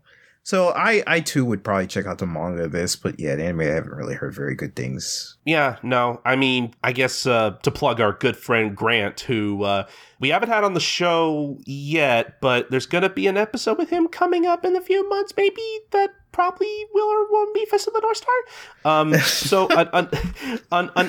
until his episode comes up, I really want to plug the review that he did for ANN, because after watching the first 2 episodes, I was kind of curious about like how the rest of the show was going to be in terms of like quality or whatever, and it seems like it has a few high points but a lot of low points from what I'm getting from Grant's review. Like I thought he was incredibly fair. Grant basically said that it wasn't like the worst thing ever made or whatever, but for a series of like this caliber and like with the kind of like concept and premise that you're dealing with, it kind of requires a certain level of production that just isn't there, unfortunately. So yeah, we'll leave a link in the show notes for anybody who wants like a clearer picture of like what the anime is like without like actually watching it, if you're not that interested. But if you are, just pick up the manga. It's coming soon. But that's really about it for like Viz stuff. So I guess we can go on to some Kodansha stuff, which they just announced at the time of this recording a few digital only titles coming up this July. The first one being That's My Atypical Girl from Shohachi Hagimoto and Renji Morita. Looks like it's coming out on July 6th, which, again, will probably be out by the time you're listening to this, in which Yokoi is a manga artist who spends his night delivering newspapers just to make rent, since his original works just don't seem to sell. Suddenly, one day, he gets a visit from Saito-san, a self-proclaimed fan of Yokoi's work, who made the long journey to meet him. Yokoi quickly realizes that the things Saito-san sees, feels, and thinks about are different from most people. These two struggle together to find a place to belong in this unique slice of life. This one I think I've seen around before. I feel like I've seen people like, maybe it was Maxi, I don't know, but I feel like I've seen people tweet about this in like Japanese or whatever, and this seemed like an interesting series. I like the art anyway, and you know what? I kind of like the premise too. Like, I like the idea of two like outcasts kind of like finding each other or whatever. It sounds like it could be nice. And then, oh boy, this is going to be a mouthful, but I'm going to try. Next up, we have Fate Grand Order, Epic of Remnant, Pseudo Singularity 3, The Stage of Carnage, Shimosa, 7 Duels of Swordmasters. God, why is that title so long? What? Is that? Are you sure you didn't actually read the title for a light novel just now? I don't know if it's a light novel. It sounds like 3 different light novel titles mixed together. Oh boy. Okay. So, okay, look, I don't know anything about Fate, as I've said on the podcast before. Sakaki, are you familiar with Fate at all? No. Okay, good, fine. I don't know why I said good. Well, you didn't want to feel alone. It's okay. I'm here for you. So this is also going to be coming out on July 6th. Again, it'll probably be out by the time you're listening to this. If you're a fan of Fate Grand Order, this is a side story apparently. And if you're a Fate fan, you'll probably like it. I don't know. I can't really say much about it. Kodansha really doesn't give me much to work with here. And even if they did, I probably wouldn't understand a single word of it anyway, because I don't know anything about Fate. Me neither. And I feel like whoever wrote this just figured, listen, if you're reading this shit, you know what you're getting into. just buy it. They should have just wrote, hey, you know what Fate is, right? Just buy this. I mean, they even just say that in the opening. Fans of Fate Grand Order rejoice. A new side story appears with all the twists and turns you might expect. Epic of Remnant is here. Like, that's just straight up saying, you know this shit. This isn't an entryway. So if you're reading this and thinking that you, a unwashed Fate pleb, can start here, you're wrong. Hey, are you new to Fate and want to get into it? Don't start here. Yeah, that's what this description tells me. In a very polite way. Look, respectfully, don't read this if you're not a Fate fan. Yeah, essentially. Don't read this if you're a pleb. Yeah, I mean, I wouldn't put it that way, but yeah, sure. That's not me. That's the hypothetical Kodansha description, not me. That is fair. I mean, Fate's a thing I've wanted to get into, but it's just so intimidating. Like, same here. Maybe I'll try it one day. I don't know. Yeah, I might need V-Lord and Lum's help on that. honestly. They might be the only ones who can help me with that. Yeah, and our good buddy Marion, I feel like they know a bit. I feel like, yeah, I've talked to them a bit about it. So, I mean, the three of them, with their powers combined, I'm sure they can make us Fate fans in like maybe a week or so. But, but like, yeah. Hopefully, yeah. All right, we spent enough time talking about Fate. Let's move on to In the Clear Moonlit Dusk from Mika Yamamori, which will be out on July 13th. Yoi Takiguchi has long legs, a deep voice, and a handsome face. In other words, Yoi is such a good-looking guy that most people don't notice or care that she is, in fact, a girl. Indeed, she's had the nickname Prince as long as she can remember. That is until she met Ichibura-senpai, the only person who's really seemed to see her for herself. To her surprise, she's not sure how to handle this new relationship, especially when her newfound friend is a prince himself, and a guy prince at that. The story of two high school princes starts here.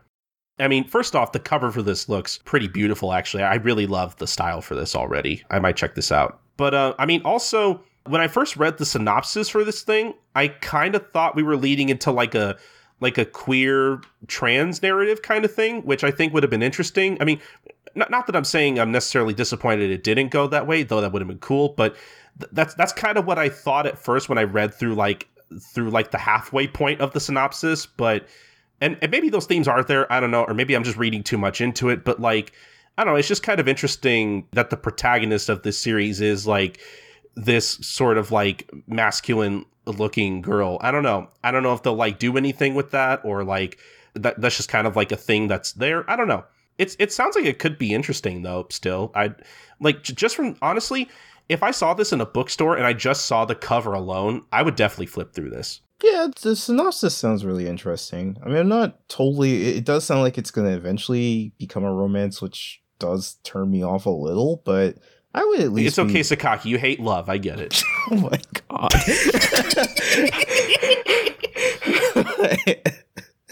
Maybe a little. But no.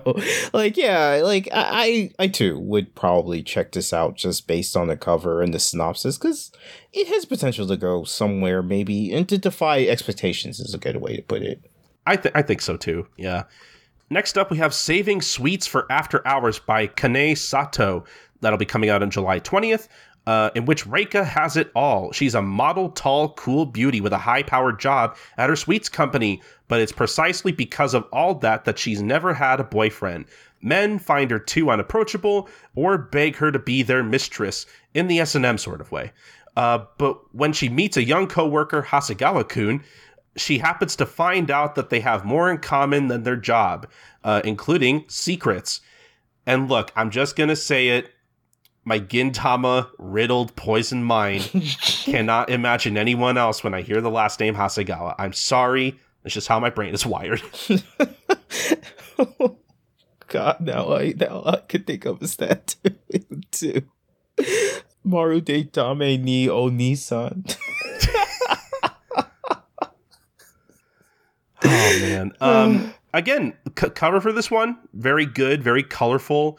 I would check this out also. Looks like it could be good. Look, I also have a sweet tooth, so I don't know. Maybe that has something to do with that. I don't know. I like my sweets.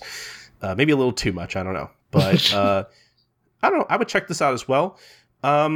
Next up, we have My Darling Next Door by Rukana. That'll be coming out on July 27th. In which Ririka thinks she must be missing out. After all, what high school girl isn't obsessed with romance? But when a young, handsome salaryman moves in next door, she realizes she may be able to understand the appeal of crushes after all. I don't know about this one because I don't know if I'm really into like age gap stuff. I mean, maybe they're just not telling us everything, but I don't know how I feel about stories where like high school girls have crushes on like older men, because like sometimes that leads into some kind of weird stuff. I mean, I'm not saying it can't be done in like an innocent way, because like, you know, we also have stuff like I think it's called After the Rain, where like a high school girl like develops a crush on like the manager of like a cafe or whatever. I've heard good things about that series in particular, so maybe this could be like the same thing, but I don't know. Age gap love stories, like I feel like either have a chance of like being really innocent or sometimes maybe veering a little weirder and not very comfortable places. I don't know. It's kind of a toss up. You never know. So I don't know. It's I don't know if I would check it out myself, but hey, if it's good, let me know. I'd be up for it. I'd be up for checking it out if it is good. But last one of these Kodansha licenses we're going to talk about is Onimai, I'm Now Your Sister by Neko Tofu. That'll be coming out on July 27th, in which Mahiro Oyama was just a normal, erotic game-loving dude until he woke up one morning as a woman. Turns out his math scientist little sister, Mihari, tried out one of her new experiments on him, with a disastrous outcome as far as Mahiro's concerned, but Mahari is as determined to study him as he is determined to go back as his shut-in game-playing life, and one thing's for sure, life is going to get a whole lot weirder from here on out. I'm just going to say, I am 100% sure that I've read, like, doujinshi with this exact same plot. I mean, I'm looking through the author's profile on just Googling them, and yeah, they mainly do doujinshi, so... Oh, that explains a lot. Okay. So, I mean, this is 15 volumes and ongoing. So... Wow. And what's weird to me is that it's not even Kodansha. It's published in Comic Rex. Is not owned by Kodansha? I'm pretty sure it isn't, but I'm gonna look. Ichijisha. Let me see. Are they related to Kodansha at all? Oh, okay. Yeah. In 2016, Ichijisha was acquired by Kodansha, and now it's wholly owned. So that does make sense. Because I remember looking at it, I was just like, wait, what? Kodansha's spreading out? But yeah, they bought this company. So, okay. But yeah, it's 15 volumes long and still ongoing, so somebody's enjoying it. I mean, look, again, if you enjoy it, that's cool, but maybe it's good. I don't know. I'd at least flip through it, but I mean, I guess out of all the Kodansha stuff, I'm the most interested in Saving Sweets for After Hours and In the Clear Moonlight Dusk. Those are the ones I guess My Atypical Girl too. Those are the ones I'm kind of like interested in the most. Everything else I can kind of take or leave it, but that's just me. But yeah, I guess we're done with Kodansha, and now we can get on to Yen Press in particular, which at the time of this recording, these were just announced today. So we're going to start off with Spy Classroom, written by Takemachi, illustrated by Kaname Seiyu, I think that's how you pronounce that, with character designs by Tomari, in which the golden age of military has passed, and war is now carried out by spies. Klaus, an agent with a perfect record but a difficult personality, has formed a special team to carry out an impossible mission with a 90% failure rate. Problem is, the ones he's chosen are a bunch of pretty girls with no experience. So I guess this guy's gonna have to teach them right on the field. I don't know. Sounds like it could be interesting, maybe. Yeah, that sounds fun. And the cover illustration looks great. Mm-hmm. No, actually, it does look pretty good. I guess real quickly, the next thing to mention here is that Yen Press is going to be releasing Toilet Bound Hanako-kun Volume 0, which apparently is going to be containing all 3 chapters of like Hanako-kun's like original serialization from G Fantasy, which is interesting.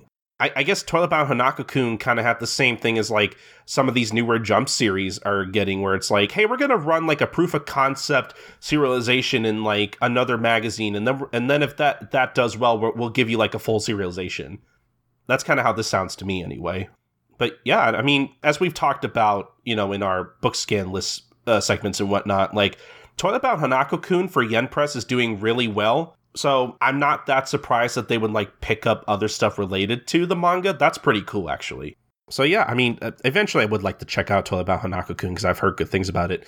But next up, we have Dragon in Ceremony, which is a light novel written by Ichime Tsukushi and illustrated by Enji, in which, to fulfill his master's last request, half-human wand craftsman Ix, I think that's how you pronounce that, must prepare a staff belonging to a girl named Yui. There's just one problem. In order to mend the staff's core, Ix must obtain the heart of a dragon, the last of which supposedly died out 1,000 years ago. Running up against a strict timeline before his contract expires, Ix must somehow find a long-lost dragon and repair the wand all by summer's end.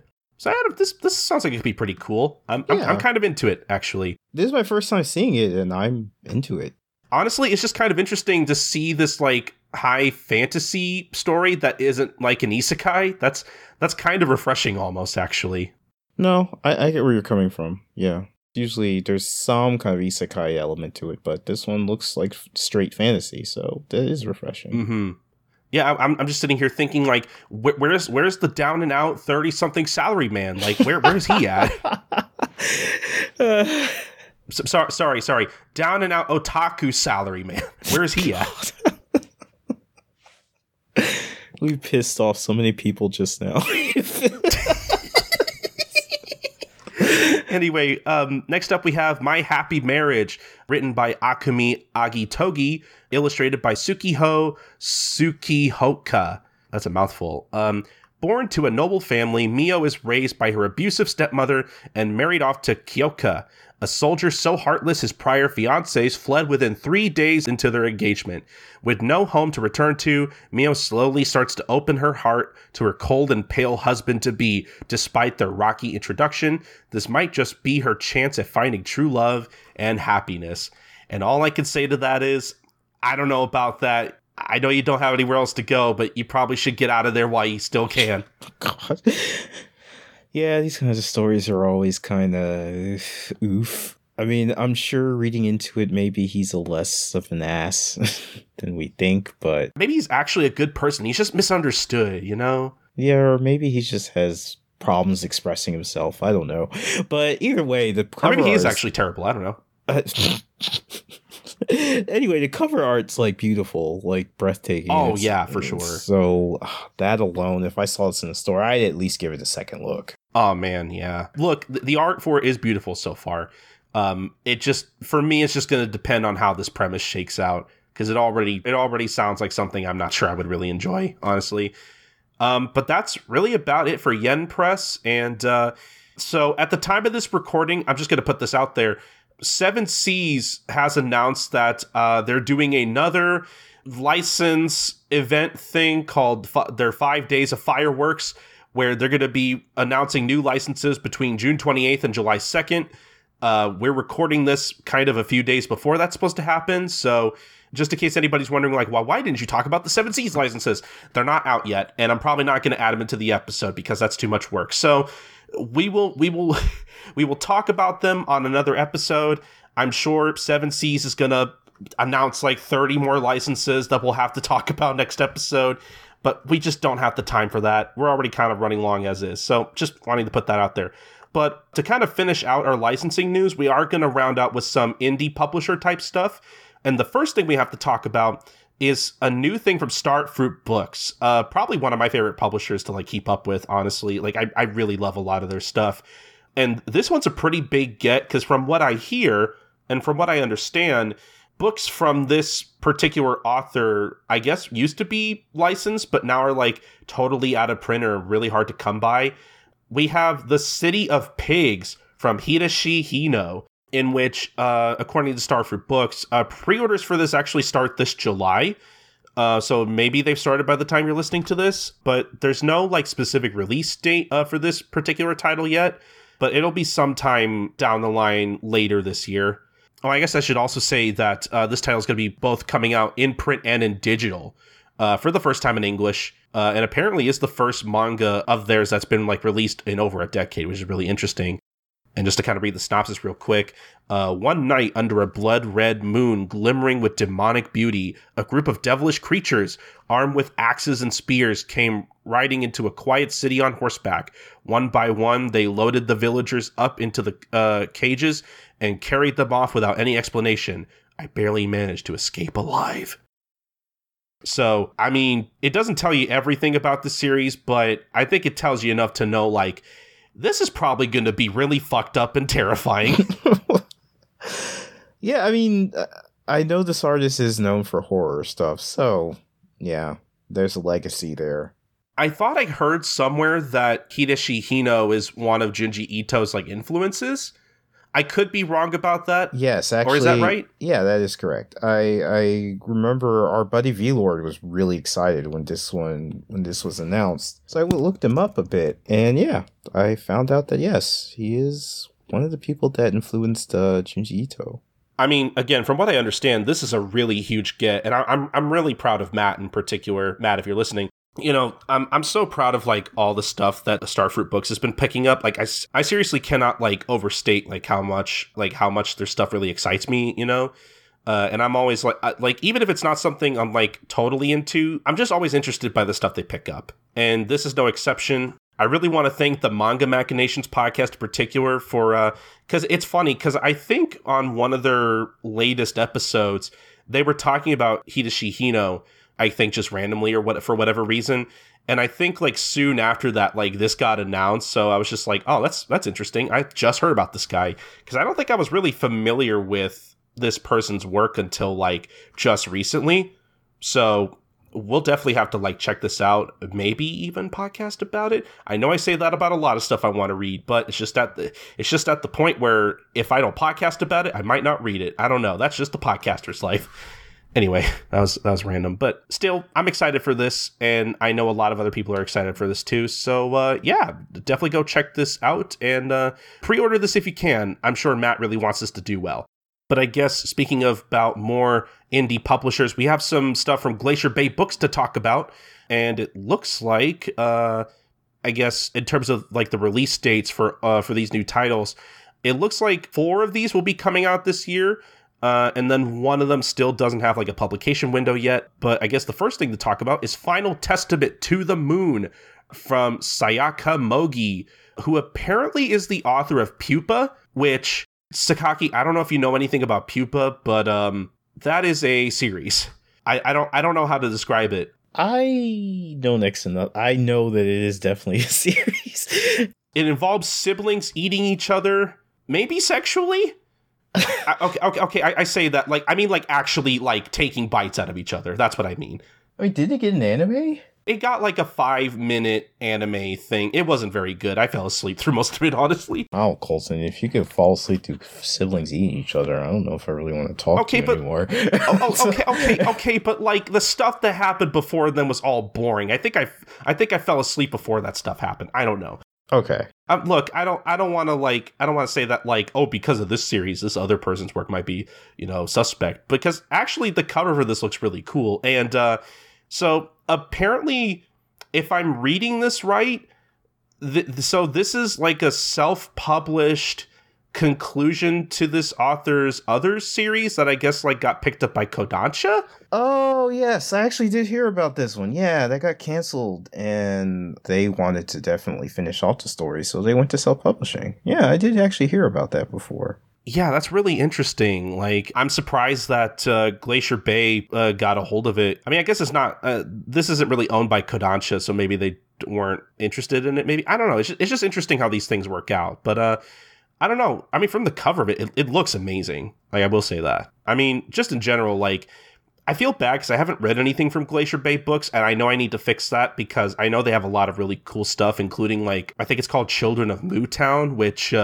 now good friend of the show, Zach Uchu Shelf, has been talking about it nonstop, and also even got to like interview the author of that, which is pretty cool. Wow. On his YouTube channel, which we should probably link that in the show notes. Sorry, I know we weren't going to do community shoutouts, but now I'm just kind of doing them throughout the show. But yeah, no, we'll leave a link to that in the show notes, and maybe we'll talk about Children of Mootown. I don't know. I don't want to keep saying, oh, we'll talk about this. Oh, we'll talk about this. Oh, we'll talk about this. And I'm just going to add to our never ending list of stuff we talk about on the podcast. But anyway, yeah, no. So Final Testament to the Moon sounds pretty cool.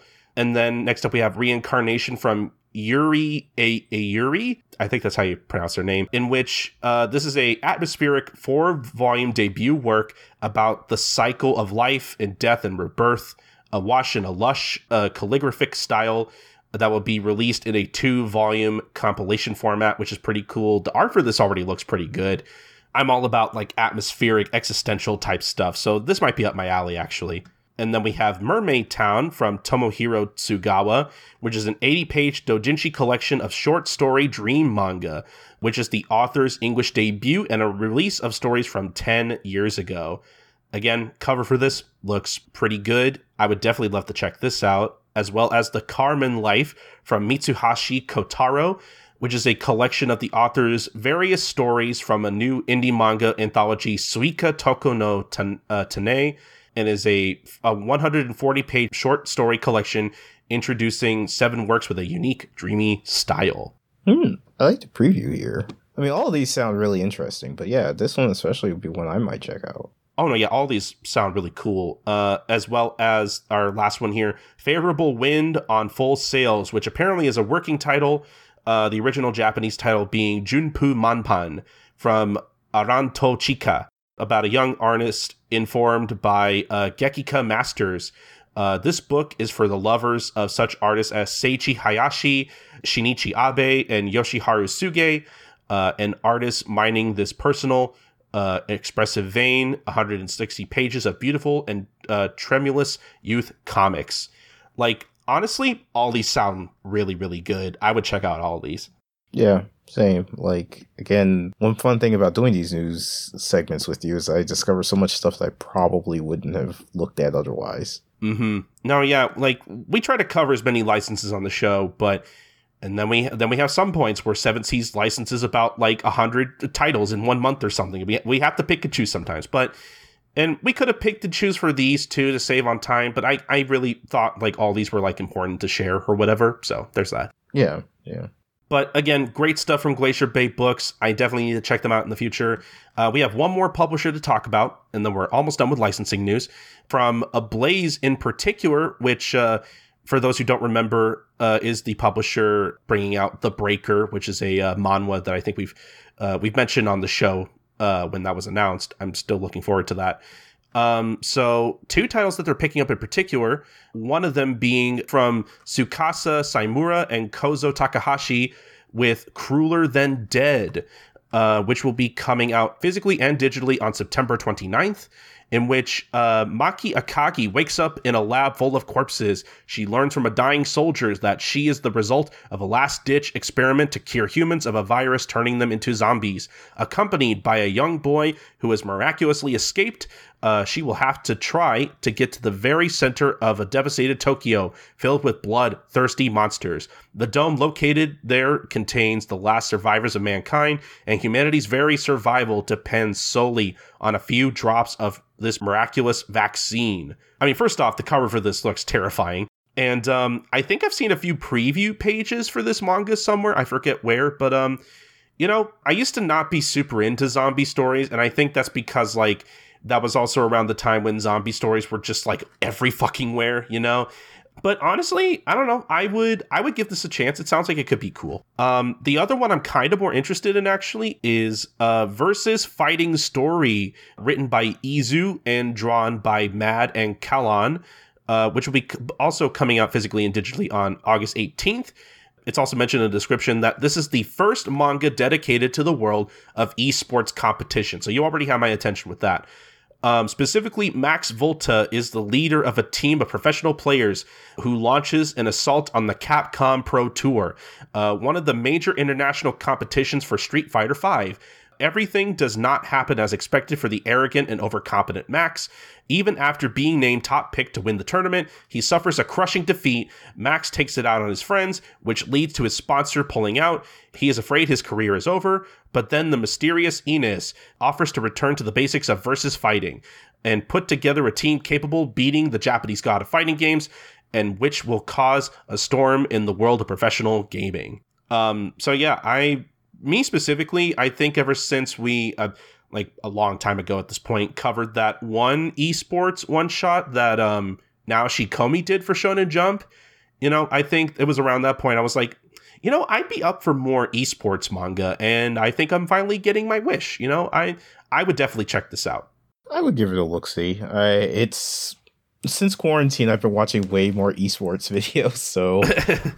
Yeah, I mean, it's been a blessing and a curse because you never really understand how good you are until you watch an esports video. You think you're hot shit until you go somewhere and get owned. So yeah, then you watch like people do this like professionally and are like way better than you and actually have like trained to do this stuff, Yeah, it's just like, but I mean, this in itself sounds interesting, and the fact that it was published in France, like, that's interesting too. Mm-hmm. That is really interesting. But yeah, no, I mean, again, I would check both of these out, and I mean, in general, I think all of the titles we've gotten from these indie publishers all sound really like phenomenal, quite honestly. I would check all of them out. Okay, but that is finally it for all the licensing news. And so I think we're going to get on with the rest of our news. We do have, I guess this would count as like industry news, because I forget if I like already hinted at it at the top of the show, but we do have a new manga service coming out. Again, it'll already be available and running by the time you're listening to this, so we don't have a lot of info on this at the moment because we're literally recording this a few days before it's about to launch. And I actually found out about this because they followed me on Twitter, which was a really interesting way of finding out. But a new manga subscription service, Azuki, will be, again, by the time you're listening to this, will already be launched worldwide, except for Japan. It's going to be a web, iOS, and it's going to be available everywhere on June 28th. Again, already out. But yeah, so this is a new manga subscription service that is, again, also going to have a lot of Kodansha USA stuff, and is also going to be a new service where, I guess, unlike with Mangamo, where you kind of have to have a subscription in order to like view any of their stuff, with Azuki, you can actually read a select portion of whatever manga they have available. But obviously, if you pay a fee, which in this case is $4.99 a month, you'll get access to everything. And so, yeah, like I said, they're going to have a shit ton of Kodansha stuff in particular, as well as titles from Kaiten books. So this includes stuff like Gacha Girls Corpse, The Yakuza's Guide to Babysitting, My Dad's the Queen of All VTubers, and Uzumade. Which is really cool because I haven't gotten the chance to read any of Kaiten Book's stuff, and this might be the opportunity for me to actually get to some of their stuff. I've been meaning to check out some of their stuff as well. But so yeah, I mean, this is really interesting. I think I mentioned at one point in the show, at some point, I forget when, that like I would be interested in seeing like if there'd be any more like manga subscription services, and I guess I'm getting my wish. I mean, if they have any like original titles, I'd be interested in seeing that. Like, I'm sure, like, again, we're basically just announcing it right now. Like, by the time this comes out, it's going to be a super new thing. I'm sure we'll leave a link to where you can, like, check it out and sign up for it in the show notes. And I'm sure, like, on a later episode of the podcast, we'll kind of, like, dig more into it and talk about it then. But for now, yeah, it's just kind of cool to see another subscription service. Like, I don't know. It's going to be interesting to see, like, how many of these start coming up now, or if this is even the end of them, because like obviously manga is in a really good place right now where like there's a lot of demand for a lot of stuff. So I guess I'm not that surprised that there be even more services, but it's going to be even more interesting because like this is the second really big service where like most of Kodansha's stuff is going to be available. Yeah, I was just about to comment on that. Kodansha's really trying to get their stuff out there. And I mean, I guess they're probably looking at the success of the Jump Vault. So they're probably looking at that and like, yeah, we want that too. So, I mean, definitely Azuki would be something I'd be interested in looking into because it has felt really difficult, not difficult per se, but like you get some Kodansha stuff on some program, on some things like, you know, Simupub. You get some stuff on other stuff on like Comixology, but nothing that has everything really in one place like the Jump Vault. So if this can kind of emulate that, then I could see it being super successful on that merit alone. No, yeah, for sure. Like I was just wondering, like, because you know, Mangamo has a lot of stuff, but when it comes to like their Kodansha stuff, they only have like so much of a lot of their titles, you know? And I think, I forget which, but I know some of their titles like even left the service for right now. Maybe it'll be like a Netflix thing where like the certain licenses will expire and then like they'll bring them back eventually. I don't know. But like, I'm wondering like in terms of like their Kodansha stuff, how this is going to be different from Mangamo, you know? Like, I really wonder like if this is going to be a thing where like say like, you know, they added Tokyo Revengers to Mangamo, but like there's only like so much of that series in particular. Like I wonder if maybe on Azuki you'll just get to read all of what's available, you know? Yeah, that would be interesting to me too, to see how they're going to differentiate that. But again, I gotta hand it to Kodansha. They really are trying to make it easier for you to get their stuff. Mm-hmm. I'm also wondering, like, how many other publishers will in the future maybe partner up with Azuki, because we already have Kaiten Books. So, like, hey, you never know. Maybe, like, maybe we'll see stuff from Starfruit Books up on there. Maybe we'll see Glacier Bay Books. I don't know. or it would be really interesting to see like who else partners up with this company, because yeah, I don't know. I'm really interested in seeing like again, we'll obviously talk more about this when we have the chance to actually like look through the service, but like I'm really interested in seeing like how this is going to grow and like how much competition they're going to be able to give like Mangamo in particular. So can't wait to see what things are like even like by the end of this year. I don't know. We'll have to see. All right. That's kind of about it for like any industry news in particular, but we're going to move on to some miscellaneous interests type stuff. For now, we're just going to talk a little. I just thought this was really interesting because I want to see like what comes out of this. But Shonen Jump Plus is getting their own reality show to find the next star manga creator. So apparently on the Shonen Jump Plus website, this new reality show is called Million Tag, which is going to be a new, I guess what they call battle audition kind of reality show thing to discover the next star manga author. It's going to be 8 episodes. It's going to debut on the official YouTube channel for Weekly Shonen Jump on Friday, July 2nd. Again, by the time you're listening to this, it'll already started. And the program is going to follow 6 teams, each with a prospective manga creator and a Shueisha manga editor, as they compete in 4 challenges. The winning manga creator will receive a prize of 5 million yen, the opportunity to serialize their manga on Shonen Jump Plus, a compiled book volume of that manga in particular, and an anime adaptation of that manga. So that's pretty big. Yeah. So, I mean, look, there's been a lot of really cool stuff coming out of Shonen Jump Plus. Some people would even argue that some of that stuff may be even better than most Shonen Jump titles. I don't know. You know, I've seen those arguments out there. But, I mean, look, Shonen Jump Plus is just coming out with a lot of great titles in particular. And it's going to be really interesting to see, like, what comes out of this competition. We could really see like a big manga author come out of this. You never know. Like the fact that they're also going to get like an anime out of this too. That's really interesting to me. Like that really shows me that like they really want to foster some kind of talent out of this, I think. Yeah, and it's interesting they make it sound like they say a collected volume and everything. So it makes it sound like this isn't going to be necessarily a long series. So I kind of wonder about that. And of course, this is only 8 episodes long. So is it just for this one? I mean, it's clearly that they're testing the waters with this. And obviously, if it goes well, then we might see more of it. But yeah, I guess with as popular as Jump is now, they are in a position that they can just do this.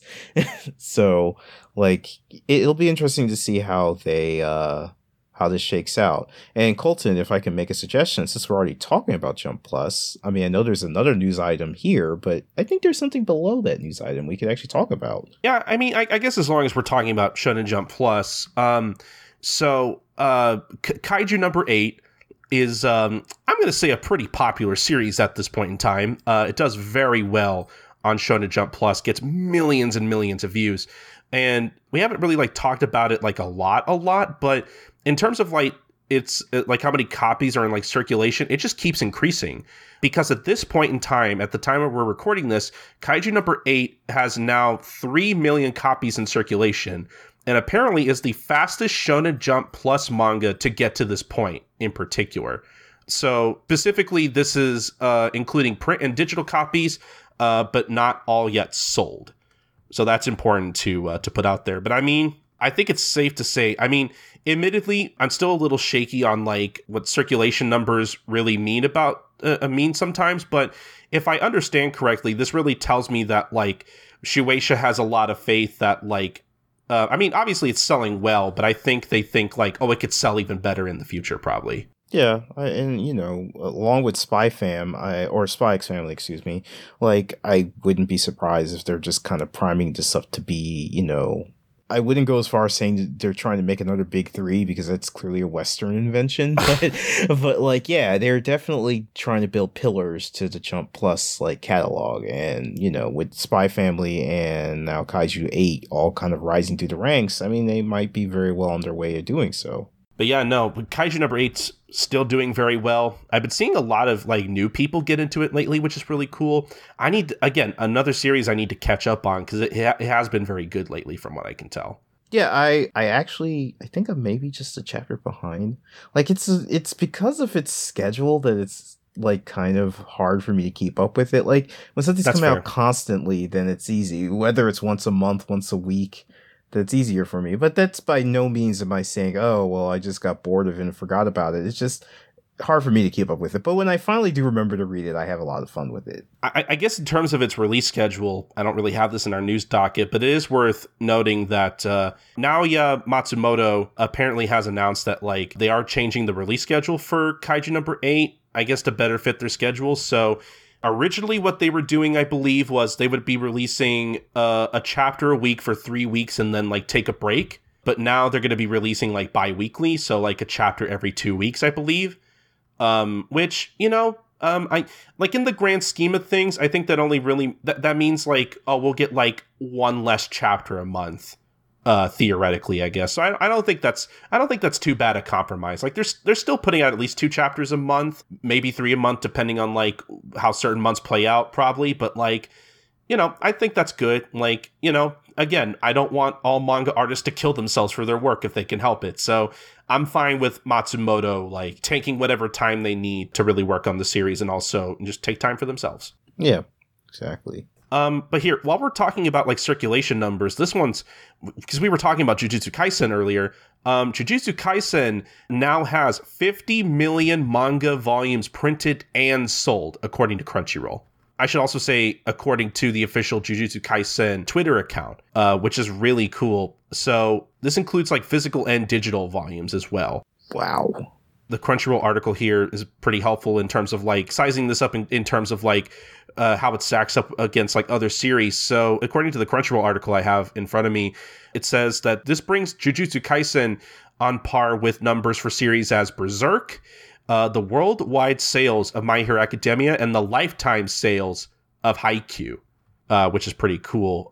And I'm pretty sure that now Jujutsu Kaisen has sold as much as Gintama has in its lifetime as well. God, and yeah, and it also points out that all of these series have double the amount of volumes of Jujutsu Kaisen, which is to say, as I was pointing out earlier about, you know, it selling more than Demon Slayer. Yeah, at this point, it's very real that it could, especially since the series, as I pointed out, is not over yet. Mm-hmm. It's really insane how well it's doing right now, and I really cannot wait to see like where its sales are at the end of the year and whether it's beating Demon Slayer or not. Yeah. But yeah, no, good for Jujutsu Kaisen. I'm really happy for Akutami, and I guess we're kind of done talking about like circulation numbers, but in terms of like digital stuff, this one's really big, and I'm really excited about this one. But I want to be specific here. So it looks like Hajime no Ippo, for the first time, all 131 volumes of Hajime no Ippo, the original manga from George Morikawa, will now get a digital release, or I guess now has a digital release by the time you're listening to this, in Japan specifically. So in Japan, people can now read the series digitally. So the first 60 volumes of this were briefly available digitally this past July as a way for readers to kind of read it during like COVID or whatever. And I'm assuming that did pretty well because now they're just like, oh, we got to put this shit up now. Like, but I mean, this is really big because like for the longest time, George Morikawa was against like digital versions of his work. And Sakaki, I don't know if like you can quickly kind of peruse like the tweet that he made on his Twitter about it, but like, if the machine translation that Twitter gives me is accurate, it seems like Morikawa like was against it for the longest time because he didn't realize like how digital sales for manga worked and like what it would be like having his stuff available digitally. So like Kodansha and his editors or whatever basically had to explain it to him, and he was just kind of like, oh, okay, you could do that. That's fine. Oh, that's what you meant? Okay, just go ahead and do that. I'm looking for the tweet now to see what I can find. I did find one where he was just kind of like looking at it like, yeah, I don't like the way this looks. Like, and it's funny because V-Lord and Marion and I have all been like, with him and Urasawa, they're like, do they not know that there's a thing called like portrait viewing? So like, because there's a tweet, okay, so it's not this tweet, there's a tweet out there essentially where he's like, he has a volume of Ippo in his hand and he's kind of like, you see just like a 2-page spread and he's just bugged by the fact that on phones you can't see it 2 pages, but it's like, we were all just kind of joking most of the time, like, you can flip your phone on the side and you can see 2 pages is fine. So yeah, more or less, the machine I mean, just reading it over really quick, then yeah, he more or less was like, I didn't like digital. I mean, well, no, he's basically saying, I never hated digital. I don't know where all of these stories came from that I hate digital things and I'm a Luddite that like lives in the dark and draws Ippo by candlelight. That's not it. I mean, I just was like, it's just like, yeah, I like digital things. I read manga. I mean, well, he didn't say this. I'm just kind of extrapolating. I read, I deal with digital shit. I just didn't really get digital manga. And Kodansha, they were very nice and sat down with me and explained it a lot. And then he was just like, okay, sure. Why not? Go ahead, go for it. And then, there's another tweet of his just kind of like, yeah, see, this is why I hated digital. It's not like this is why I was against it. This is it. You see, look at this 2-page spread. It doesn't look nearly as cool as it would on a digital platform. But since you plebes want it so bad, I guess. Yeah, but I mean, it's like you said, like he probably didn't realize, like, oh, I could turn my phone. Oh, okay, I'm fine with it. Yeah, that's probably what it is. Now all we need to do is convince Urasawa. But I mean, Urasawa at least is like, he's okay with digital releases of magazines of his stuff, but not volumes yet.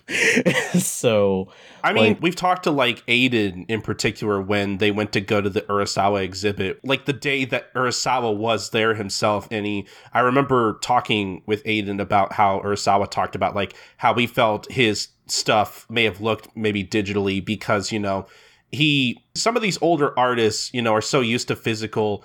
And I think when they draw their manga, have like the physical book and like how it looks in their like in mind, because physical and digital comics can be different. Like yeah. So I understand like where they're coming from, but I mean like in this day and age, especially like during the pandemic or whatever, where maybe like people still don't feel like going outside or whatever, or they don't feel safe, like. I think it's good that some of these authors are like kind of coming around to having more of their stuff digitally. I mean, like having Hajime no Ippo available digitally in Japan, I mean, it opens doors. Like now, people who couldn't access the series because they don't want to carry around a fucking truckload of this to like or share it with their friends because they have to like ship it to their friends before coming over because there's just so much of it. Now it's much more accessible. And of course, with that comes the idea that maybe now there's a chance it could get licensed. Possibly. It depends. If it's a digital only release, I could see it happening. But I know it was funny because actually before we started recording, I was talking to V-Lord about this and it was just like, yeah, it's possible if they do it on like a subscription service, maybe, but then there is actually a dedicated scan group, and as much as people want to pretend like that's not going to matter, that they're going to still buy Ippo, that's going to matter a little bit at least. Yeah, no, I get that, but like, I do think it would be fucking amazing if Kodansha in particular made this like exclusively available on something like Comixology or something. Like I think that would draw at least some people to the service. And I'm not saying like it's definitely going to happen because again, we've basically gone from like a 0% chance to like a 0.5% chance that maybe it'll happen. Like that would still take a lot of work, and I understand that. But again, this does open doors to that possibility now. Exactly. And yeah, I agree with that. My interest is going to be at this point, as I mentioned, that Urasawa allows digital versions of chapters of his to be in magazines. I just wonder now, is Morikawa going to allow, like, because right now it's not the digital version of Shonen Magazine either. So I kind of wonder now if Morikawa will say, okay, fine, I'll also let Ippo chapters run in the magazine. Well, actually, I think I'm trying to see. It says all future chapters of the long-running series will also launch digitally in addition to physically going forward. Oh, okay. Well, there you go. I only asked that because I translate the TOCs for magazine and Sunday, so it's going to be interesting seeing Morikawa in that lineup because every week he's not there since he's not in the digital version of the magazine. So I guess that's going to be interesting. And it's gonna be weird for me because like more or less it is a weird way to approach things, and I guess but it works for me is like I treat the authors like characters too, so I kind of get a better idea of how they talk and how they how they behave. So now I'm going to get used to Morikawa because I'm not used to translating his commentary, but it'll be fun.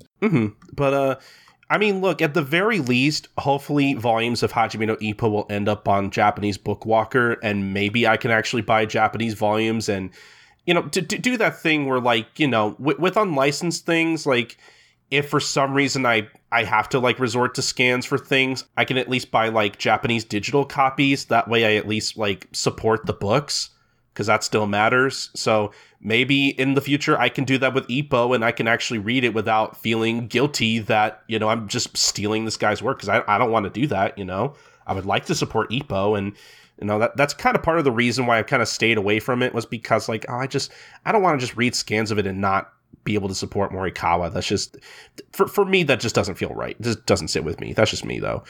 But yeah, I'm really interested in seeing, like, where this will take us. If it will at all, I don't know, but it's still a huge deal. Totally 100% agreed, yeah.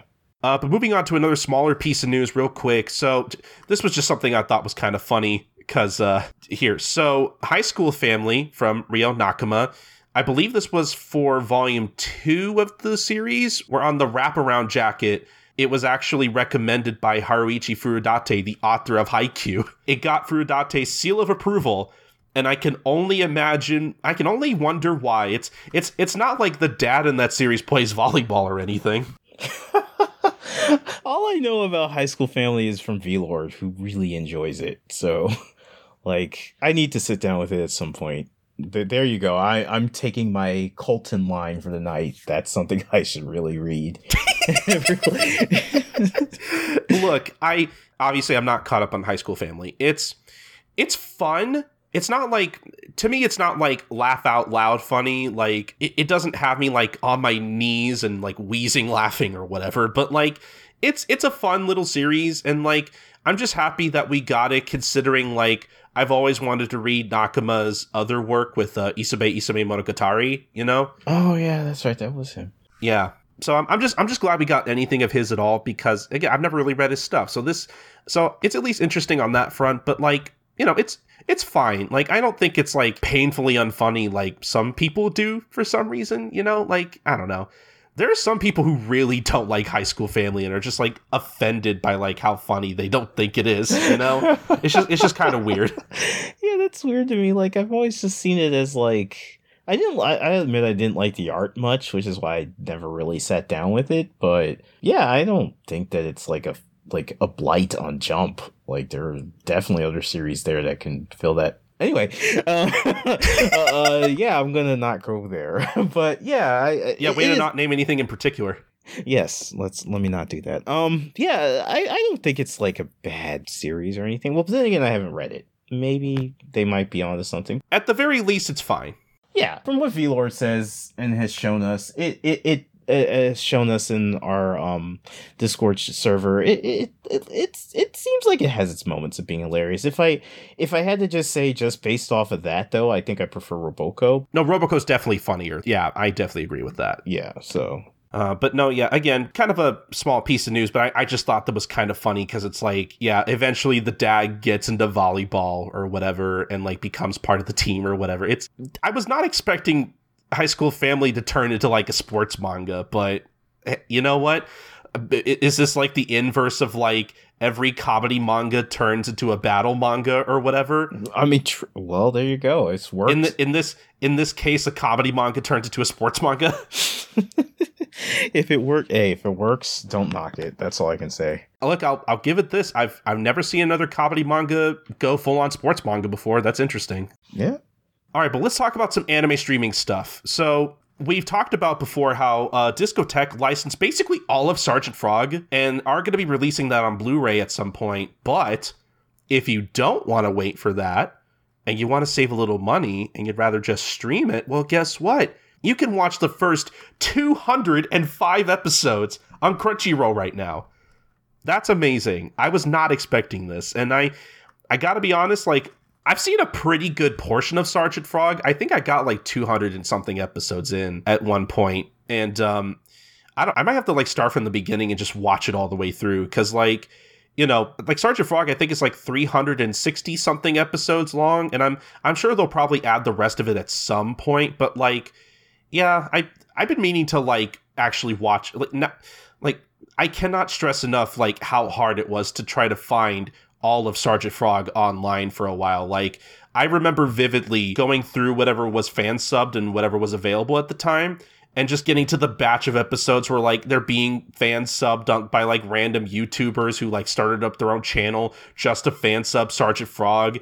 I think I went through at least like 3 fan sub channels on YouTube that all got like taken down eventually. Like, it was really hard to watch a certain portion of Sergeant Frog after a while. But yeah, I was not expecting this to land on Crunchyroll. So again, if you're interested in watching it, it's just there. It's just on Crunchyroll. Go watch it. Yeah, I remember watching this with my little sister, so I have memories of it. I don't think I ever saw no, yes, I did. I think I only saw like maybe the first 80 episodes or so before we just sort of fell off of it. So this is a chance for me to kind of get back to it. Yeah, I definitely want to get back on this at some point. But moving on from Crunchyroll to Netflix, there's a lot of cool stuff coming onto Netflix. One of which is already on Netflix at the time we're recording this, is the entirety of the Mobile Suit Gundam trilogy, along with Char's Counterattack. So, you know, it's just kind of cool, like, how much Gundam there is right now. Like, you could literally just watch the original 79 Mobile Suit Gundam on Crunchyroll. Or, you know, if you prefer something a little shorter in length, you could just watch all the movies on Netflix right now. And Char's Counterattack. They're just available right now. I still need to watch these myself. Like, I honestly, now that they're both available, I'm just like, well, do I watch the series first or do I watch the movies? I don't know. Maybe I'll watch both. I don't know. Sky's the limit. Yeah, no, I unfortunately am not really into Gundam, although it is a franchise I do want to sit down with eventually. Like, I love the G Gundam. That's pretty much the only one I've watched to completion. I need to watch G Gundam too, actually. It's super good. Like, that's the one Gundam I can say that I enjoyed all the way through. Just I've only seen it when it aired on Toonami, so I'm really aging myself. But like, yeah, I remember being like enthralled by the whole thing, and I'm so happy that that's easily accessible. At least I've just never tried to watch it again. I've never seen it in Japanese. So that's something I do want to sit down with at some point. But yeah, I mean, definitely for the Gundam fans out there, this is great news for them. Oh yeah, for sure. If you haven't already watched them, go check them out.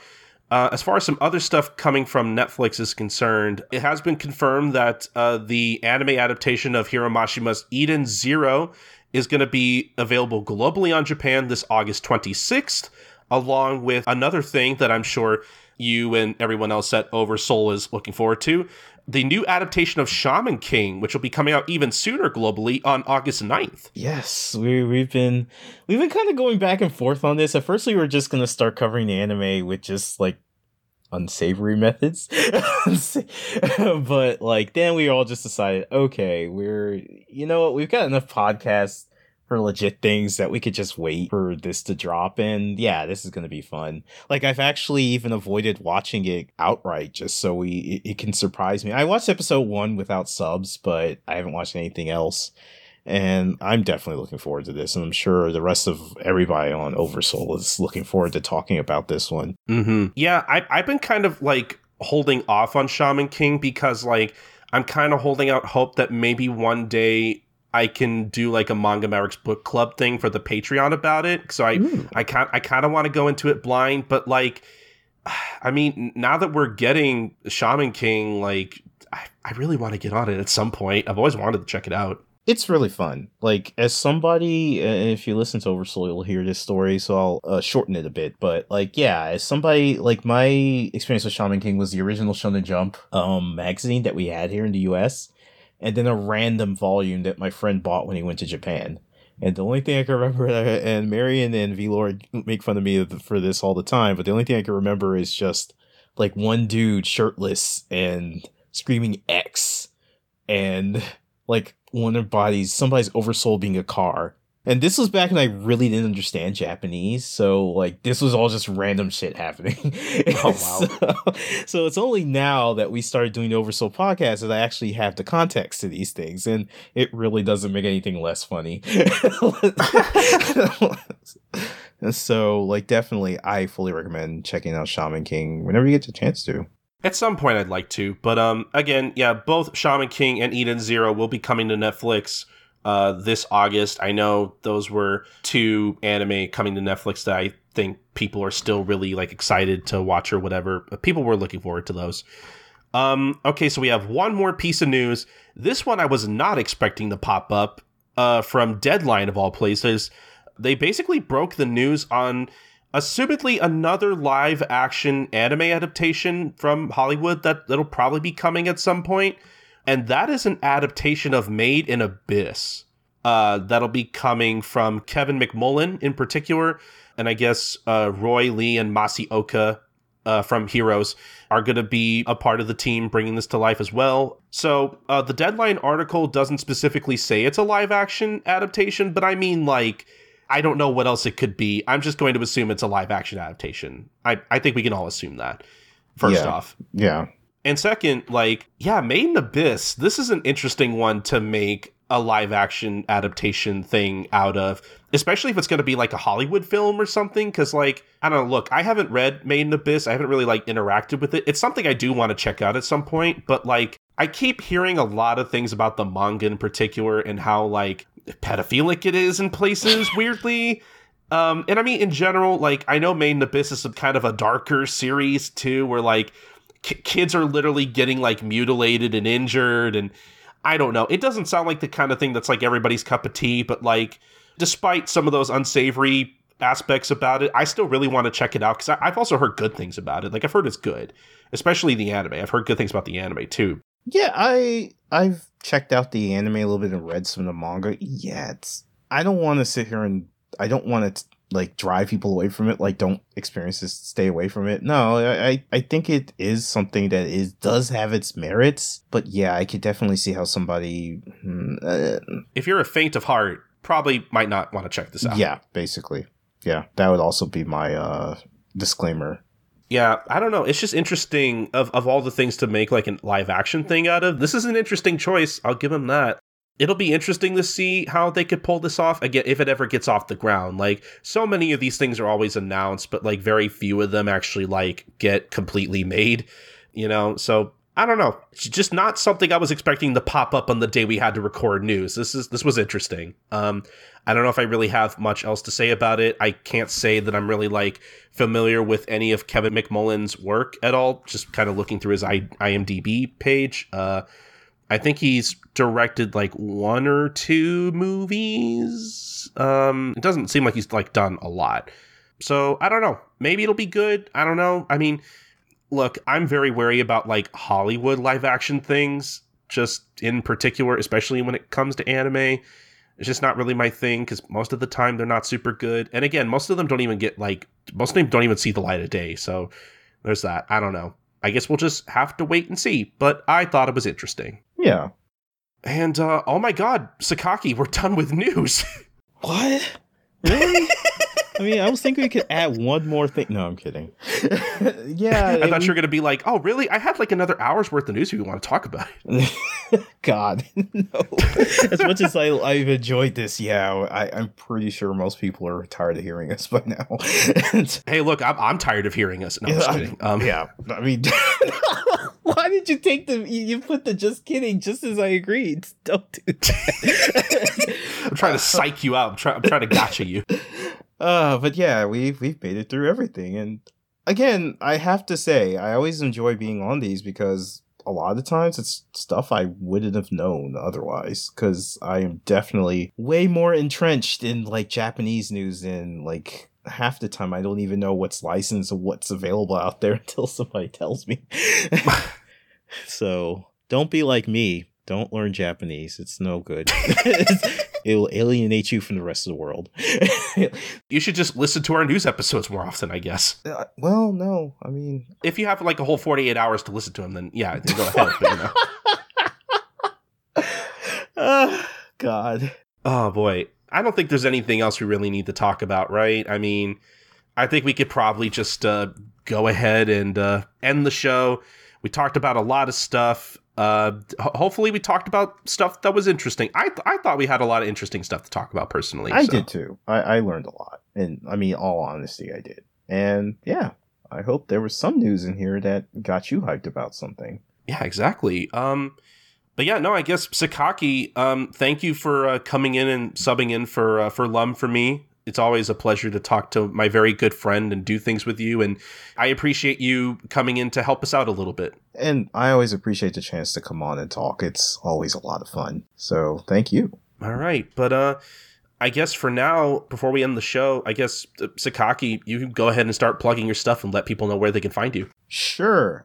You can find me at WSS Talkback on Twitter, the weekly Shogakukan edition, which is where we talk about Shonen Sunday and all the great stuff in it that you're probably not reading because it's so hard to get. So, of course, Detective Conan, Rumiko Takahashi doing Mao right now, and another up and coming Frieren, which will be available soon, fall. So soonish. But yes, you can also go to the blogs at wsstalkback.blogspot.com where we have reviews, interview translations, which is when I have an interview that I really should translate from 2 editors, including Frieren's editor and Komi's editor, that I've been sitting on, and I should translate that. And, reviews from our good friend Marion and also Jekka. So please give those a look-see. And as I always say here, anybody that has something Shogakukan they want to talk about or write about or anything they want to share that's Shogakukan related, I am always looking for guest writers. So please, by all means, come in and spill your guts about all the Shogakukan stuff that you might have in mind. Besides that, you can find me at Toonami Faithful. I just wrote a interesting article on Fire Force and Faith, how that's depicted in Fire Force. And I'm actually kind of proud of that. And besides that, my personal Twitter, Kirobon, which I always shit on my own Twitter by saying there's nothing there, but I'm actually trying to change that now and actually tweet more often. So maybe there'll be things there, but you can still feel free to ignore them. Besides that, I'm on Demon Slayer Podcast with Marion and V-Lord at D-Slayer Podcast on Twitter. Oversoul, which we just mentioned, at Shaman King Pod on Twitter. You should check those out. Those are things that we do with the V-Lord podcast. Was it Empire, did you call it? Yep, the V-Lord podcast Empire. And of course, I can't forget Sat Night Shaggy on Twitter, which is the Saturday Night Shaggy, which is, I'm basically commandeering it as part of the WSS Talkback umbrella. Because I applied for a whole bunch of press passes to Gay, and I filthily just added Saturday Shaggy as if I'm the only one on it. No, I did credit V-Lord Marion as well. So hopefully, if I get all these press passes, then I can say I'm a legitimate podcaster. Ooh. But yeah, please check those out. And that's where you can find me. All right. And I mean, I guess just one more plug is while we're still talking about Sakaki stuff. We mentioned it at the top of the show, and I'm going to be annoying and talk about it again. But, if you want to listen to more Sakaki just in general, but basically, if you like this episode of the podcast and you just want to hear us talk about whatever, specifically Dragon Ball, again, please go listen to Another Day, Another Adventure. You could find more info about that and where to find us and how to download our podcast from wherever podcasts are sold. At Another DB Pod on Twitter. That's at Another DB Pod. Again, a podcast where we talk about whatever Dragon Ball anime we can, covering every Dragon Ball cartoon ever. We are covering the original Dragon Ball anime from 1986. We're having a lot of fun doing it. The first 2 episodes are for public listening right now on places such as Apple Podcasts, Spotify, Google Podcasts, wherever you can listen to podcasts, with the 5 newest episodes over at Patreon, patreon.com/Manga Mavericks at the $3 tier. If you want to listen to more of the podcast, basically until we eventually put those up on our public feed, that's where they'll be exclusively. Again, that's at Another DB Pod on Twitter. Please go listen to that show if you like listening to us or you want to hear us talk about Dragon Ball. And yeah, I guess transitioning into the rest of my stuff, you can find me on Twitter at SniperKing323. I also host and produce so many other podcasts besides this one that you can find links to over at my personal blog at coltoncorner.wordpress.com, where I have a page dedicated to whatever podcast I'm doing at the moment, including, whatever guest spots I've done for other shows, other past projects I'm not really doing at the moment. So basically whatever I've done, you can find over at coltoncorner.wordpress.com. That's where you can find all my podcasts. But as for All Comic and Manga Mavericks, you can find every episode of Manga Mavericks over at all-comic.com. That's where we post every episode first, unless you're a patron of ours at patreon.com/Manga Mavericks, in which at the $2 tier in particular, you'll have access to select episodes of the podcast early. Basically, if we happen to have an episode of the podcast edited and it's not time to put them up on our public feed yet, we'll put them up on our Patreon first. That's basically the best place where you can possibly listen to the newest episodes of Manga Mavericks first before anyone else. Again, that depends on our schedule and everything, but if we do have it edited early, we'll put it up on our Patreon first. Again, at the $2 tier. But if you want new exclusive content, you want to sign up for a $5 tier, in which we upload a new bonus podcast at the end of every month. Right now, at the time you're listening to this, we have uploaded a new bonus podcast featuring our good friend of the show, Erica Friedman, where we talk about Nagata Kabi's newest work from Seven Seas in particular, called My Alcoholic Escape from Reality. Basically, if you're a fan of Nagata Kabi's works from such things as My Solo Exchange Diary and My Lesbian Experience with Loneliness, we've done podcasts on those in the past. And again, we just recorded and put up a podcast about My Alcoholic Escape from Reality in particular. We had a lot of fun talking about that work with Erica in particular. We love talking about Nagata Kabi's works. But that is the newest bonus podcast that you can listen to at the time of this recording. And, we have so many other things up on our Patreon, like a discussion of the 2008 live-action Speed Racer movie from the Wachowski siblings. Or if you want to listen to us talk about Saint Seiya for however many episodes, we're doing a blind read-through of the original Saint Seiya manga from Masami Kurumada, which we are almost done with, and we are trying to finish up soon so we can get on to the next thing we want to read through. We have so many cool podcasts that are exclusively available on our Patreon. We have close to 30 to 40 hours of extra stuff on our Patreon at this point. We have a lot of stuff for you to listen to if you become a patron of ours at the $5 level in particular. But I mean, we appreciate anyone that signs up for our Patreon. Again, that's patreon.com/Manga Mavericks. Whatever support you're able to throw our way, we really appreciate. And so, yeah, just if you're interested in signing up for our Patreon, we'd really appreciate it, and it really helps us keep up what we're doing, really helps us keep the podcast online and whatnot, and I can't say it enough. We appreciate your support. But as for everything else, you can find us on facebook.com/all.comic or on twitter.com/allcomic_. But if you want to follow Manga Mavericks specifically, you want to follow us on manga_mavericks or on Tumblr at mangamavericks.tumblr.com for all the latest updates on the podcast. Subscribe to our YouTube channel at youtube.com/Manga Mavericks, where we upload different excerpts of the podcast, as well as some exclusive content every once in a while. Again, that's at youtube.com/Manga Mavericks. Email us anything at mangamavericks@gmail.com. Do you have any thoughts on any of the news we covered this episode? Do you have any thoughts on, whatever you're reading, or any suggestions for what we should cover on the podcast in the future? Email us anything about manga or the podcast or really anything else. We'll read it on the show. Again, that's at mangamavericks@gmail.com. But the most important thing, guys, is that you subscribe, rate, and review us on Apple Podcasts, or basically wherever you listen to podcasts. We're on a lot of different platforms at this point. Especially on Apple Podcasts, though. It really helps the visibility of our show. And, just in general, we love getting feedback from you guys, because we really take those kinds of things very seriously and really try to use them to make the show that much better. So any feedback you send us through any avenue, we really appreciate. All right, but thank you guys so much for listening to episode 165 of the Manga Mavericks podcast on allcomic.com. And we will see you guys next time for episode 166. Bye, guys. Take care.